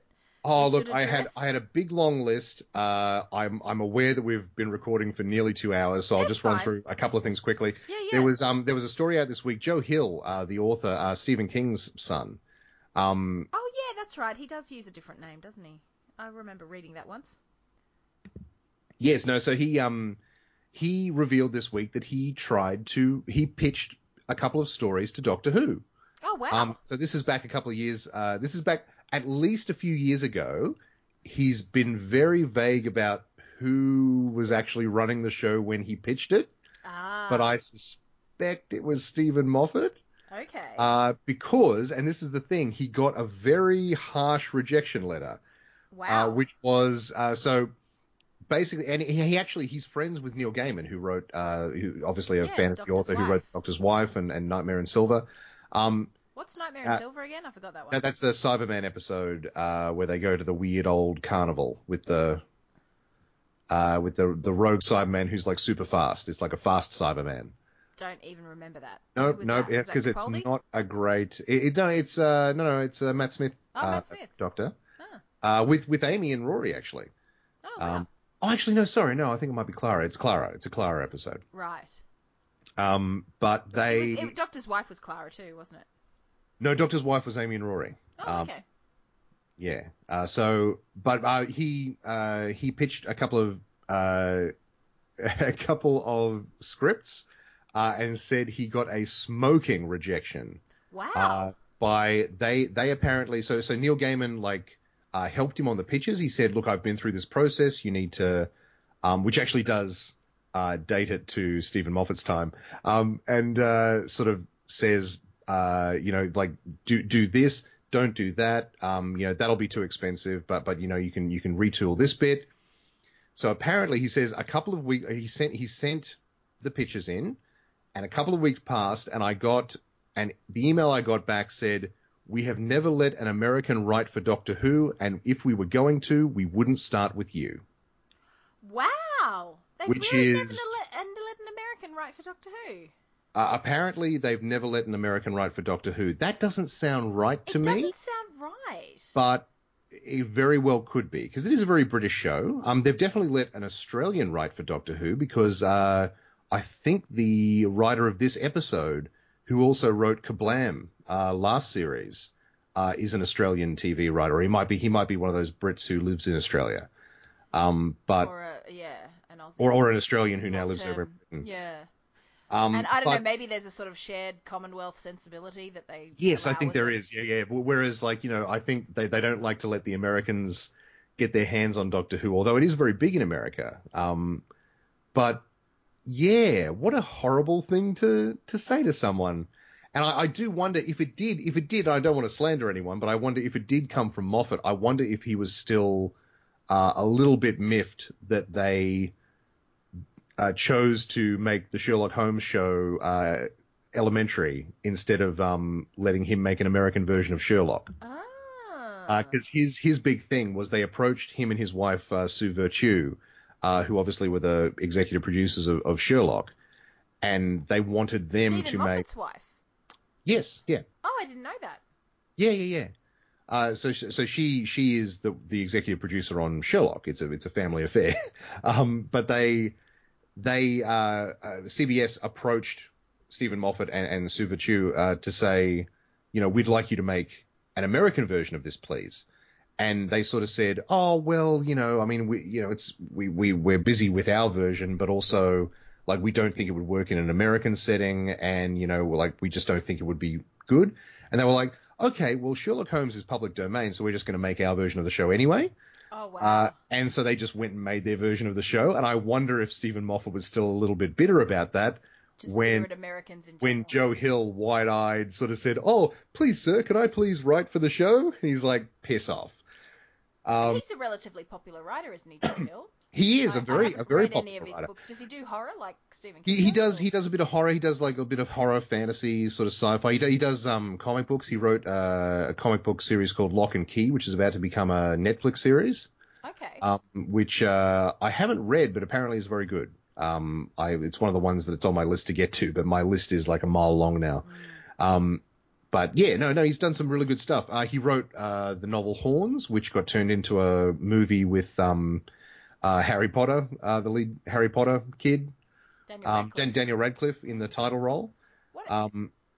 He's in a film coming up too. I meant the gun one where he's got guns. Oh, he's got gun hands. That's right. Yeah, he's doing that. He's got gun hands or something. Greg showed me the trailer, and I was like, "What the hell is this?" Guns Akimbo. Guns Akimbo. That's right. Greg is very excited by Guns Akimbo. Yeah, I am very excited too. What an insane premise for it. It does look insane. But it could be insane good, but will it be? Sure. Yeah, exactly. But yeah, so there you go. So if you're an American, don't pitch to Doctor Who, except maybe you can now, because Chris Chibnall feels like he'd be open to that maybe. I don't know. Yeah. Strange. We had Marvel drop a bunch of superhero show spots during the Super Bowl just recently. Oh, I missed all that. So yeah, Greg just came up. He seems to want to say something. Stu's about to move on to a Marvel topic. I just want to say that I want to be Daniel Radcliffe in my life, to reach a point where you've made all the money on the planet. Yes. And now, and you're a good actor. He's a good actor, but he's just gone, no. I want to play a role where I'm a dead corpse and people use me to surf to another island. I'm like, what's wrong, Daniel? And he's like, no, I'm fine. And then the next one is, I want to be a guy with guns surgically attached to my hands who has to fight for freedom. Like, I just love the fact he's picking weird movies. He's just gone, I don't care. I've got all the money. I don't want to win any I'm awards. not Harry Potter. Yeah. I'll just do whatever I goddamn want. I'm like, what a position in life to be in where and he could do crazy shit for the next 10 years, get a bit older, get a bit craggier, and then suddenly come into here's my Oscar movie and win an Oscar as he'll definitely he'll hit 40 and do like an 20 Oscar worthy performance in something crazy. Yeah, yes. exactly. Yeah, exactly. So he's just good on him, and I'm going to support him by seeing that crazy ass movie. Yes. It looks amazing. No, they're just going to wait another 10 years or so, and then they'll film the Harry Potter and the Cursed Child stage show as a series of movies. And they'll be the right age then. I hope he doesn't do it. He will do it. They'll back a massive truck up to his house, and he'll do it. Because remember, he's having his whole "no, I'm not Harry Potter" moment now, but just like frickin' Jean-Luc Picard, and Spock, he'll come back to it. They always come back. And what's with the evil Federation, Stu? This is bullshit. What the hell? I know. Well, that was the next thing. That was one of the things on my list. Yeah. I don't we like killing Romulans. Fuck you, Romulans. You know what it is? Like saving people. You're the Federation. It's what you do. I know. You know what it is? It's lazy writing. It's lazy writing. Lazy writing. They've kind of in the recent episode they've kind of gone. There's a evil infiltration. And if that's what the answer is, that they've been infiltrated, I will kind of forgive it. But you know what? Really, they pulled the same bullshit. crap with Discovery as well. He said that they're similar to Discovery. Yeah, and I'm just bored with it. And also, I kind of want to go. Did you guys ever watch Next Generation? Picard and Data were not friends. He got angry when Data made a child in Next Generation. He wasn't like, "Oh, I love your child." He was like, "Get this monstrous shit off my ship." Like he was. It's weird. He wasn't. They weren't best buddies. They never were best buddies. But now it's kind of like, I loved a robot once. I'll take slight issue with that because they definitely grew closer. Hang on. Sorry, I didn't. I'm back. Hang on. Here you go. Oh, thanks, Capstro. It's Dickhead back again. I have opinions. I was just going to say, I'll take slight issue with that. I've seen that criticism around, and I will just say, over the course of the series, they became a lot closer, and over the course of the movies, they definitely grew a lot closer as characters. Maybe not like best friends, but they definitely were they were all closer friends than they were. Yeah, a lot of people are pulling clips from like series 1 and 2, and it's like that was a 7-series show that then had a bunch of movies. And Data sacrificed his life to save Picard in the final movie. I have no problem with the relationship between Data and Picard. But honestly, look, you're right. That's the least of my concerns with this new show. And that's fair enough. I'll give you that. I don't want to, but I'll begrudgingly give it to you. But he said in the last episode, he went, I won't get Worf and everyone because they will and they'll lose their lives and their dignity or whatever it was. But Data was the man that I've been pining over or grieving over for 20 years. I'm like, really? Like, that seemed a bit, that's a step too far. I think, I get it, he died for you and he saved your life, but you've been grieving about him for 20 years is a long time to grieve over someone you're not boffing. Am I too simple here? I'm just saying. Yeah. Am I a bad man? Maybe they were. Maybe they were. All right, this got weird. Yeah. No, but that show, I just can't. Everyone's like, Patrick Stewart's great. He's lovely. He's Patrick Stewart. He's Patrick Stewart. He's not phoning it in. He'll show up. You know, and that's great. And he's great. And I love the fact that they haven't gone body double, leaps out a window and kicks a man in the skull so hard he explodes in time. No, he's a very old man. He's a very old man, and the robot lady helps him upstairs. I'm like, yep, thank you. And he's got all these sassy Romulans who are like sass around him, and helping him out and having a grand old time. I did like the line where he's like, "Oh, you're doing whatchamacallit scanning, are you? Well, that's terribly unreliable and doesn't work." And she smirks and goes, "Well, that's what we told you to believe." And I was like, "Ah, yeah! Go Romulans!" I love that line, which is like, "Yeah, you don't think it works, but it has, you stupid humans. You stupid humans." I don't like Evil Federation. I'm sick of Evil Federation. No, it's a dumb, stupid, lazy writing trick to create tension because they're like, "Oh, what do you know? What do you know about the universe? Oh, the Federation's a utopia. Oh, that's boring. Why don't we shake things up and make them space racists?" Yes, and it's like, no, that's not what I want out of Star Trek at all. That's right. And also, you go, if you're not even a good writer, if you're just a decent writer, you could go, you know what makes Star Trek really good is when you go, the rock solid ideals, utopia utopian ideals of Star Trek go into the real world and don't work, and then suddenly they go, we have to be good, and people are like, yeah, you be good, I'll be over here being evil and getting away with shit, and you're like, god damn it, we should really just shoot that man in the brain, and and they're like, we can't, we're the Federation, like, oh damn it, and it's that there's the tension.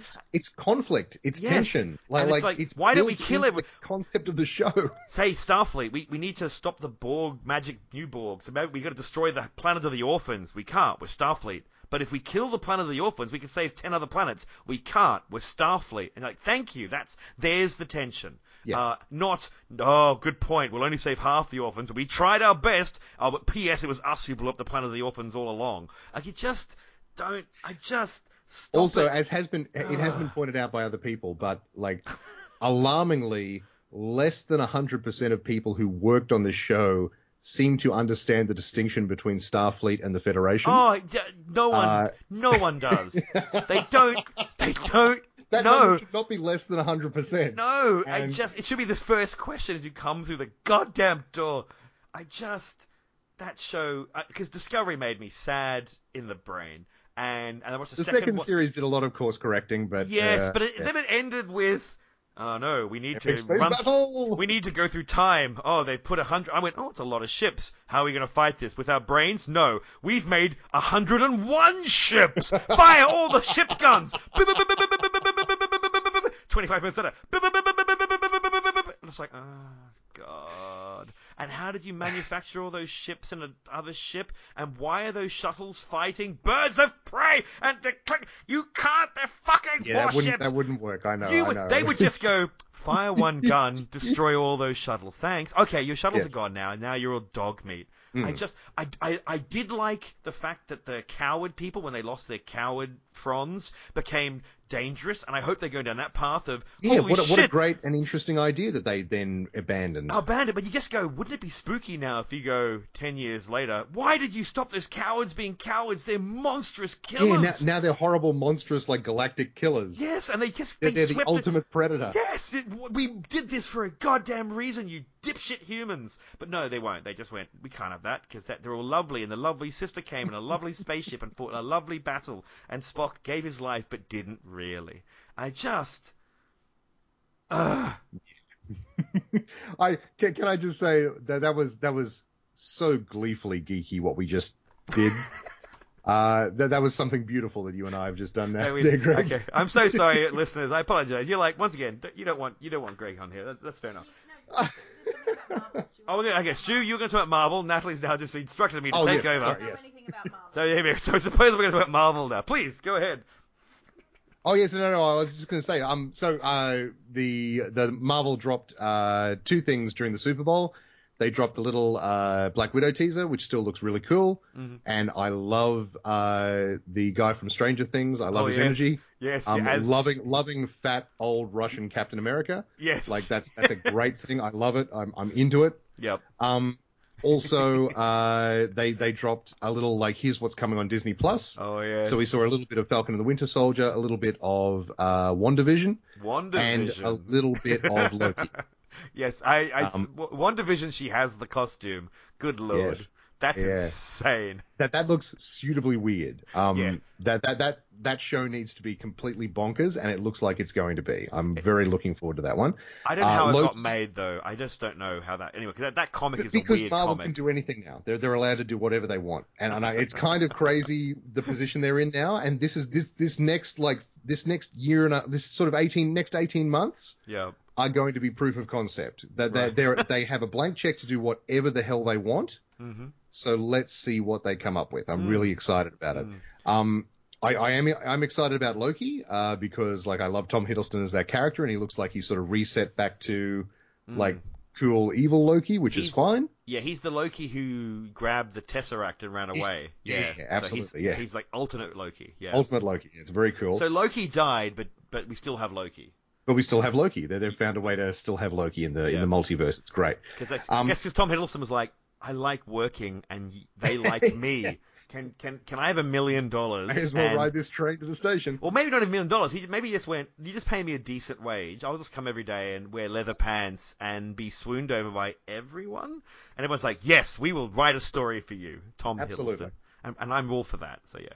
Then I can appear in arty films whenever I want, and it's fine. Yeah. So yeah, all good. Falcon and the Winter Soldier looks a little bit generic, but I'm interested to see what they do with those two characters as well. Mm-hmm. So that's probably like, in terms of excitement level, that's probably like my third out of three. I hope it's an argument where each week it's like, I'm Captain America. No, I'm Captain America. Have you taken my shield? It's not your shield. Yeah, no, I think you'll find the Cap gave me the shield. Well, maybe the Cap was trying to give it to me, but you got in the way. And they just have arguments like who can punch the most bad guys. Like, they have to... Who saved the most orphans gets the shield tomorrow. Call me, Marvel. I have ideas. Look, that would be fine. That would be a perfectly fine premise. Robot arm, because Flying Suit Man, his version of Falcon, he's good, and his power is not he hasn't got powers, but he's a good man, blah blah blah. That's his true power. Yeah. But really, he has a suit that can be manufactured by the American government. Why aren't there many Falcons out there? Like, that's right, exactly. Squadrons of these bastards just out falconing it up. Why? I understand originally where he was like, oh, only a couple were made, and I've got the only one that's left. You go, cool. But years have passed, and they've gone, they're really effective. See that guy? He's fighting crime. He's having a grand old time. That tech belonged to us. Let's make a majillion more and give them to all our soldiers and shoot everyone. Don't build helicopters anymore that can come out of the sky. Build flying suits that deflect bullets. Like, it's... Yes.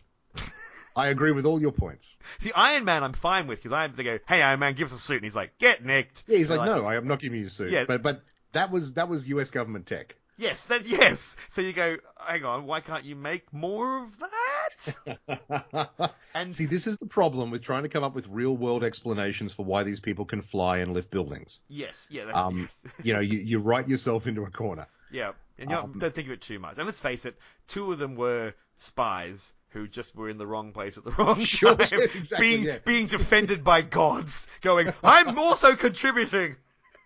But look. So saying, look, that was very dismissive.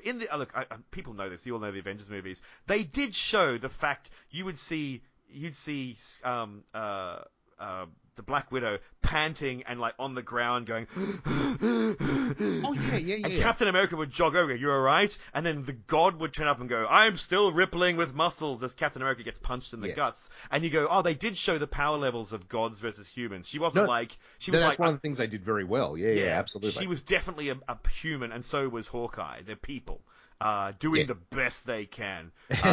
Like they are until what I love about those two characters in the Marvel movies as they go on is that those two were what superheroes were like before there were superheroes. Like they were the best there was. Yes. Black Widow and Hawkeye were like, if they're coming for you, they're gonna fuck you up. They're going that they are the top level super spies.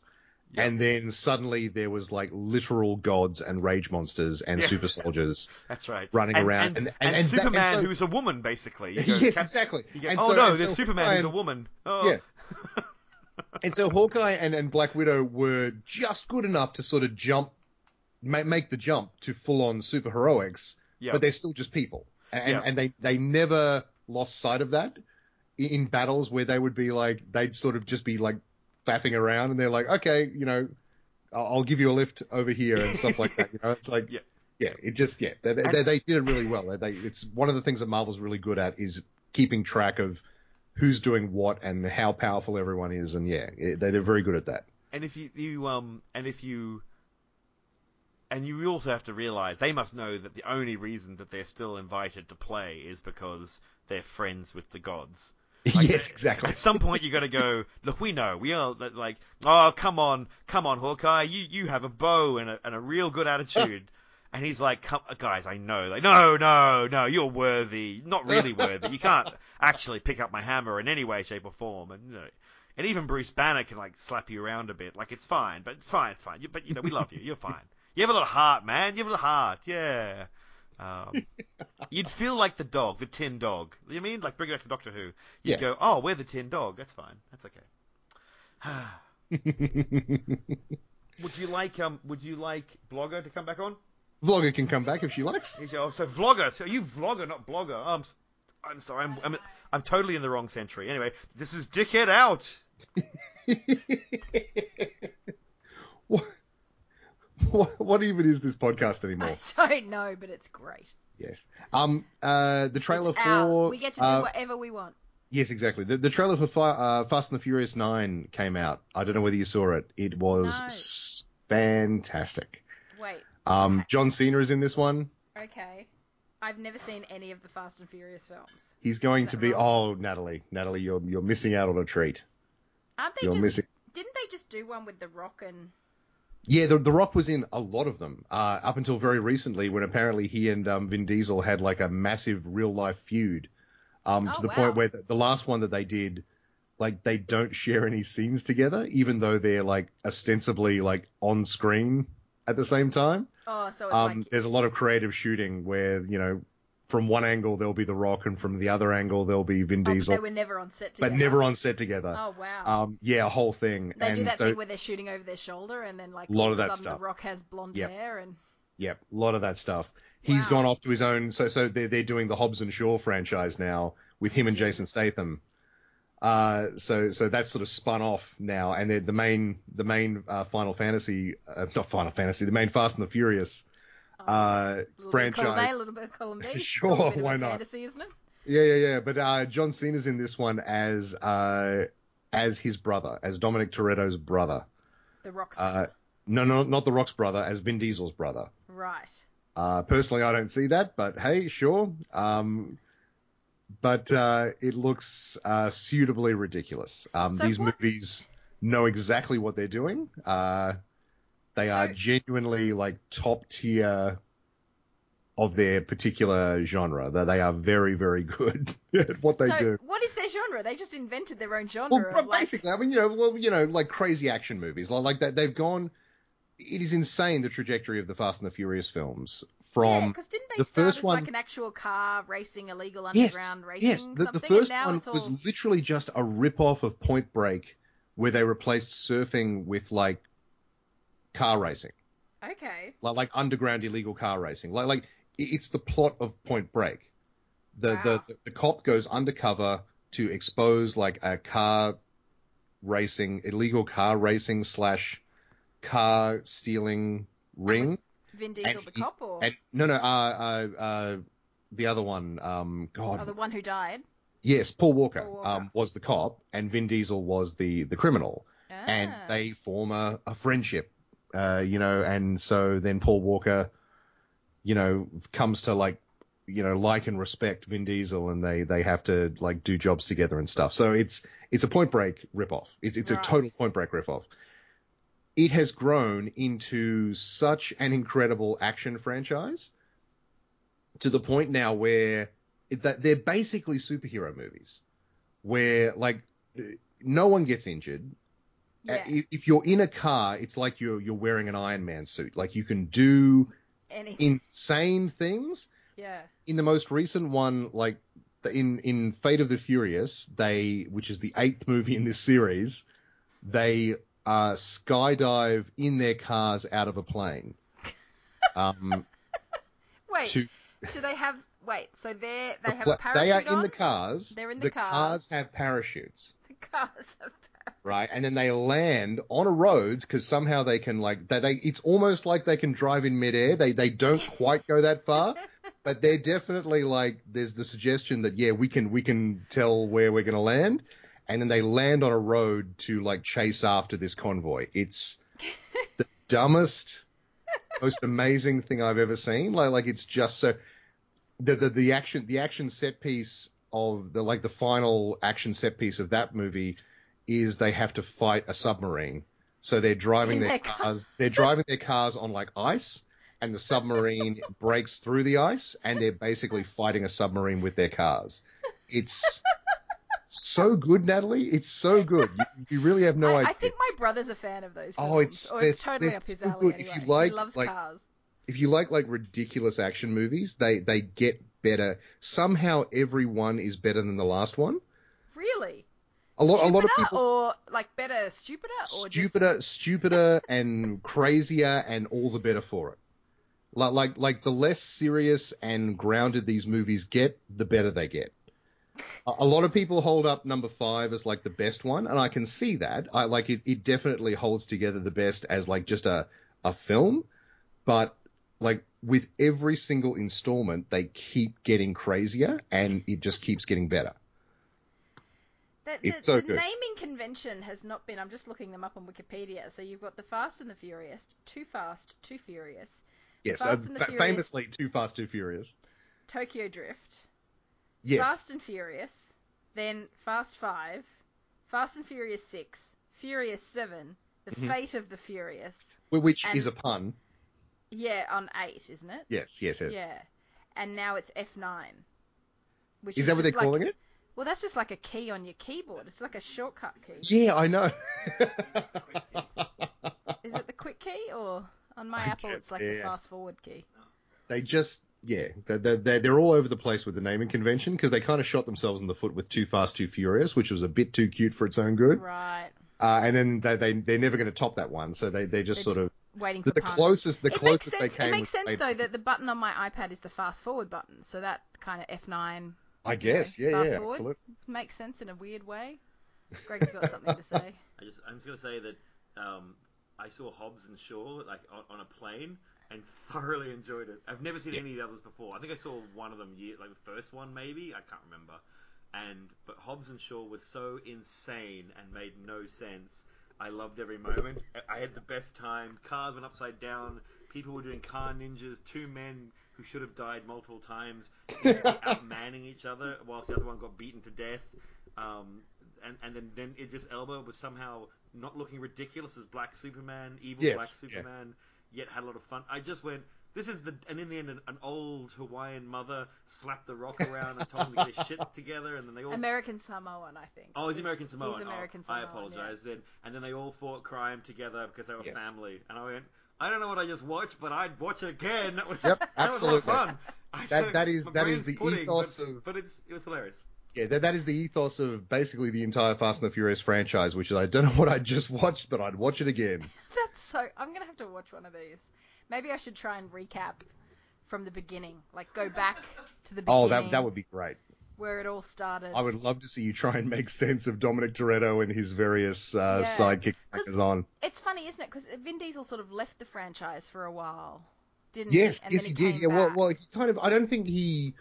Oh, wait. I mean, there was ones where the new one's about. Because the whole thing's about family and family being important. A new one is about what happens when family goes bad. And your younger brother who's sexier and stronger. And John Cena, apparently. So he's obviously better than Vin Diesel in every way. And he's like, but he's evil and he wants to kill you. So they cleverly turned the franchise around by going bad family, where they've been going 8 movies of good family.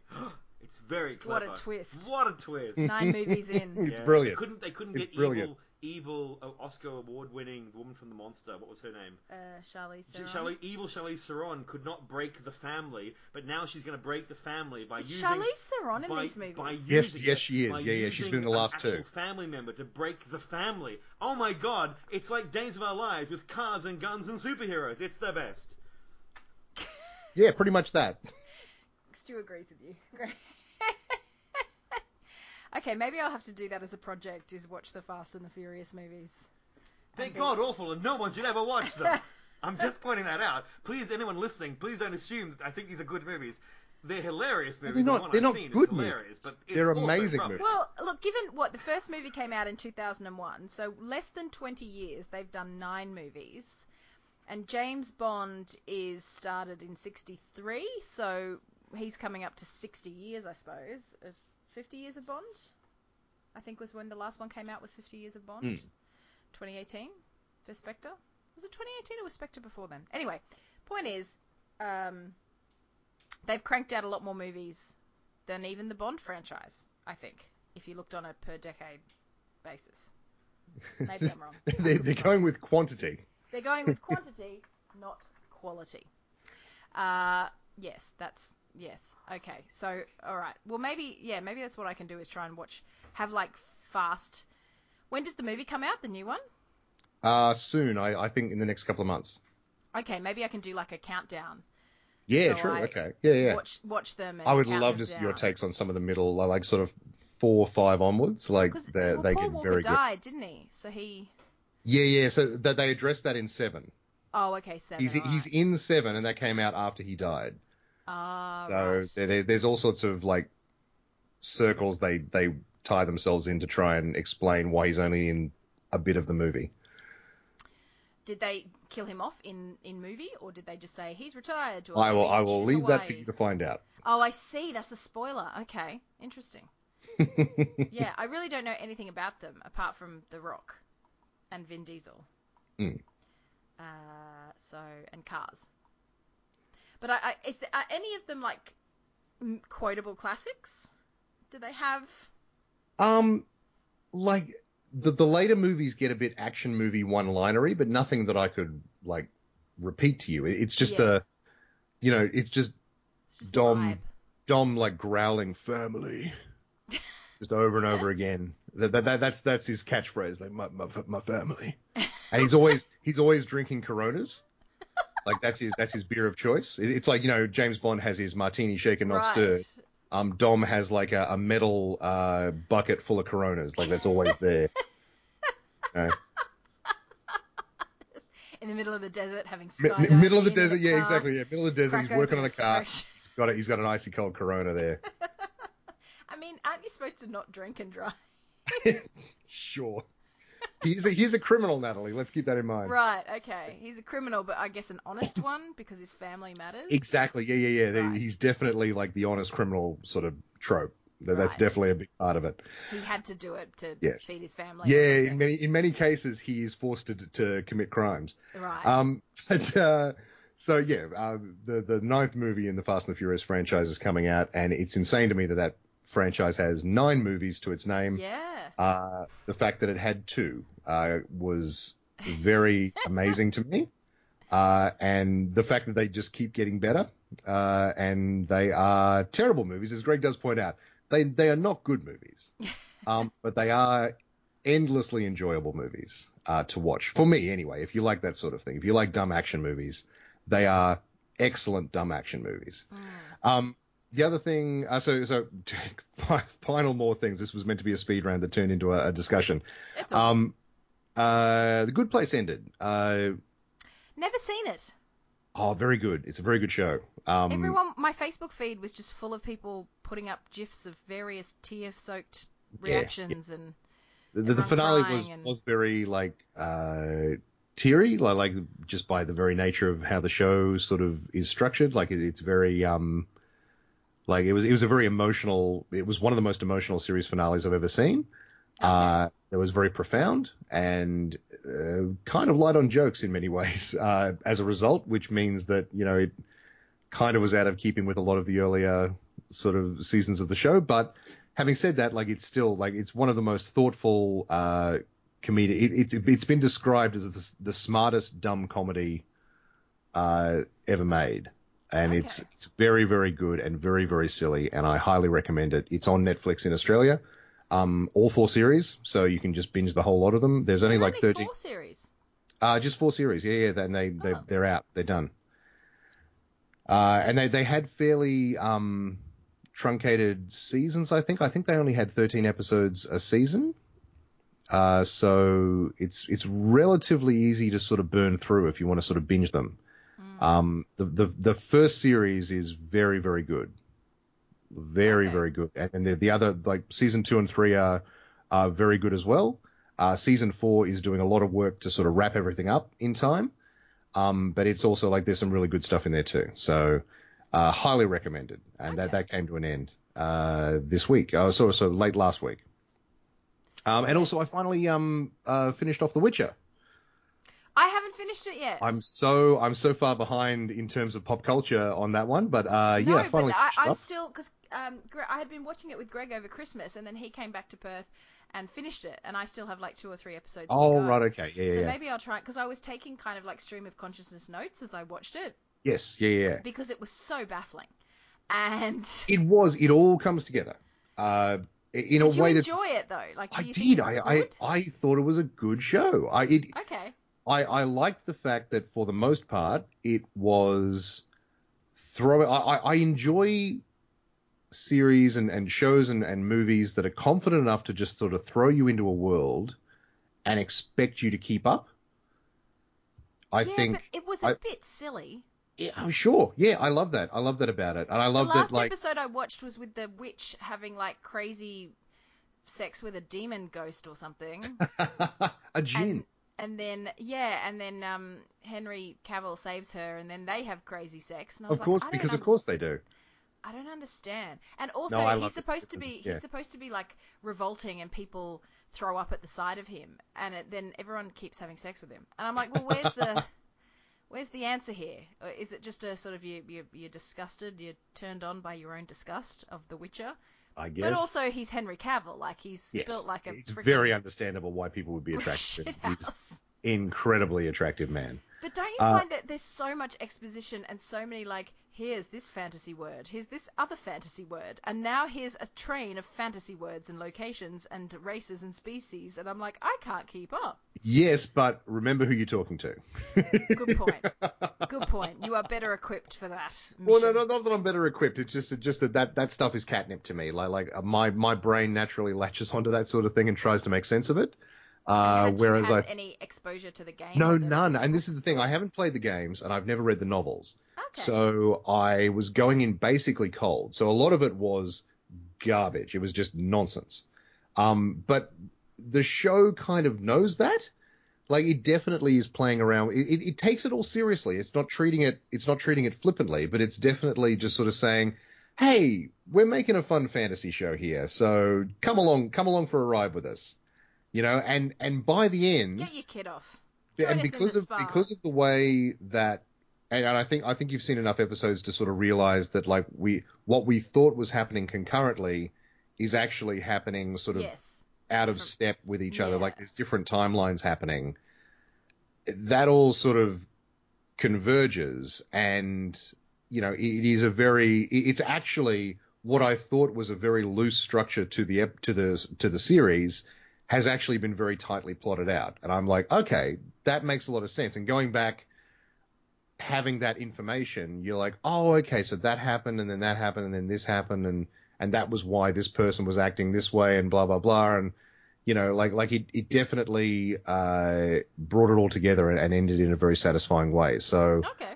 And I shall have to conclude the series. Yes, and as Netflix is strangely eager to point out to people, they've definitely commissioned a second series. So there's more Witcher coming, so that'll be good. Yeah, but it's another year away or something. Yeah, I mean, sure. Like a show like this, they probably need a bit of time to put that all together. It looks good. It's like a good looking show. Some stuff looks a little bit cheap sometimes, but I feel like they know how to spend their money.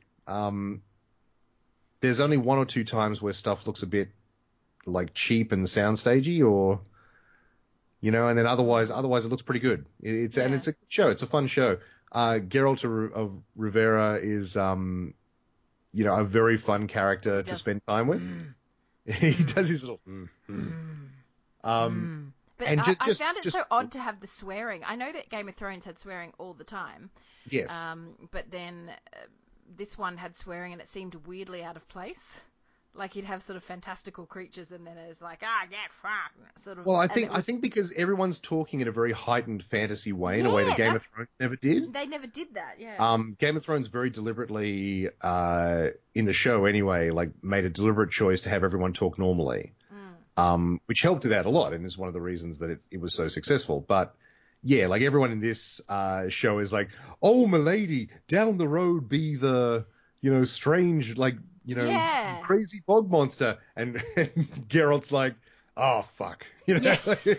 And you're right, it does kind of know, but I do love it. Actually, kind of sets him apart in many ways, like because not everyone's doing that.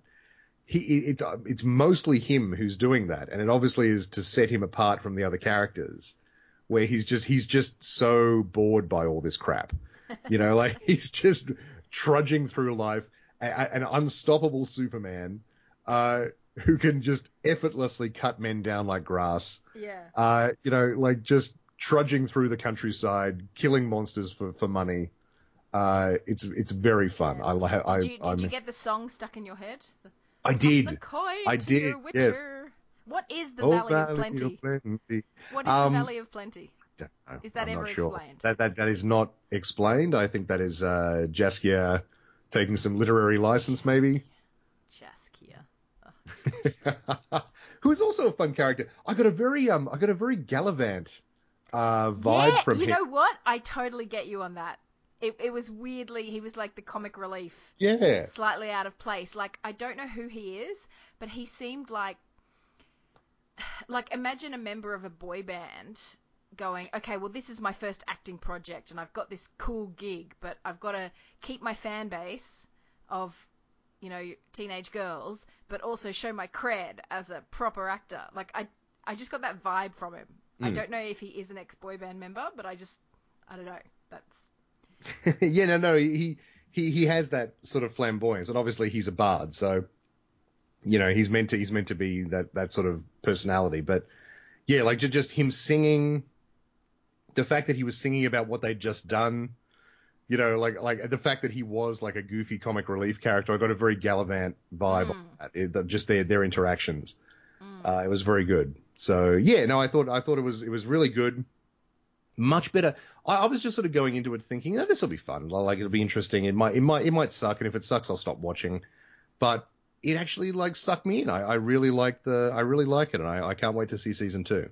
There you go. So with that, that's all on my list, Natalie. That's all of my little pop culture notes. Was there anything else that you wanted to talk about? Just that I have not been really consuming as much as I should be as a attempted pop culture kind of person. I did watch 3 episodes, I think, of Succession. That HBO show. Very, very accredited. It's one that the smart people on Twitter love. Yes. You know there are smart people on Twitter who love sort of talking about the highbrow shows that they enjoy. I'm very aware of that. It's one that the smart people on Twitter really enjoy tweeting about. Yes. So I thought I'll give this a go, and I might try and watch some more episodes on the plane home and then see if I want to continue on with it. But I find the plane is often a good testing ground for shows. But yes.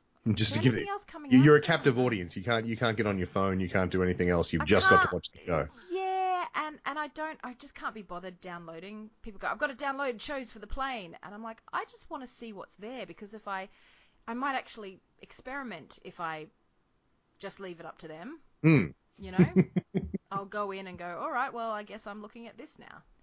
I find that useful.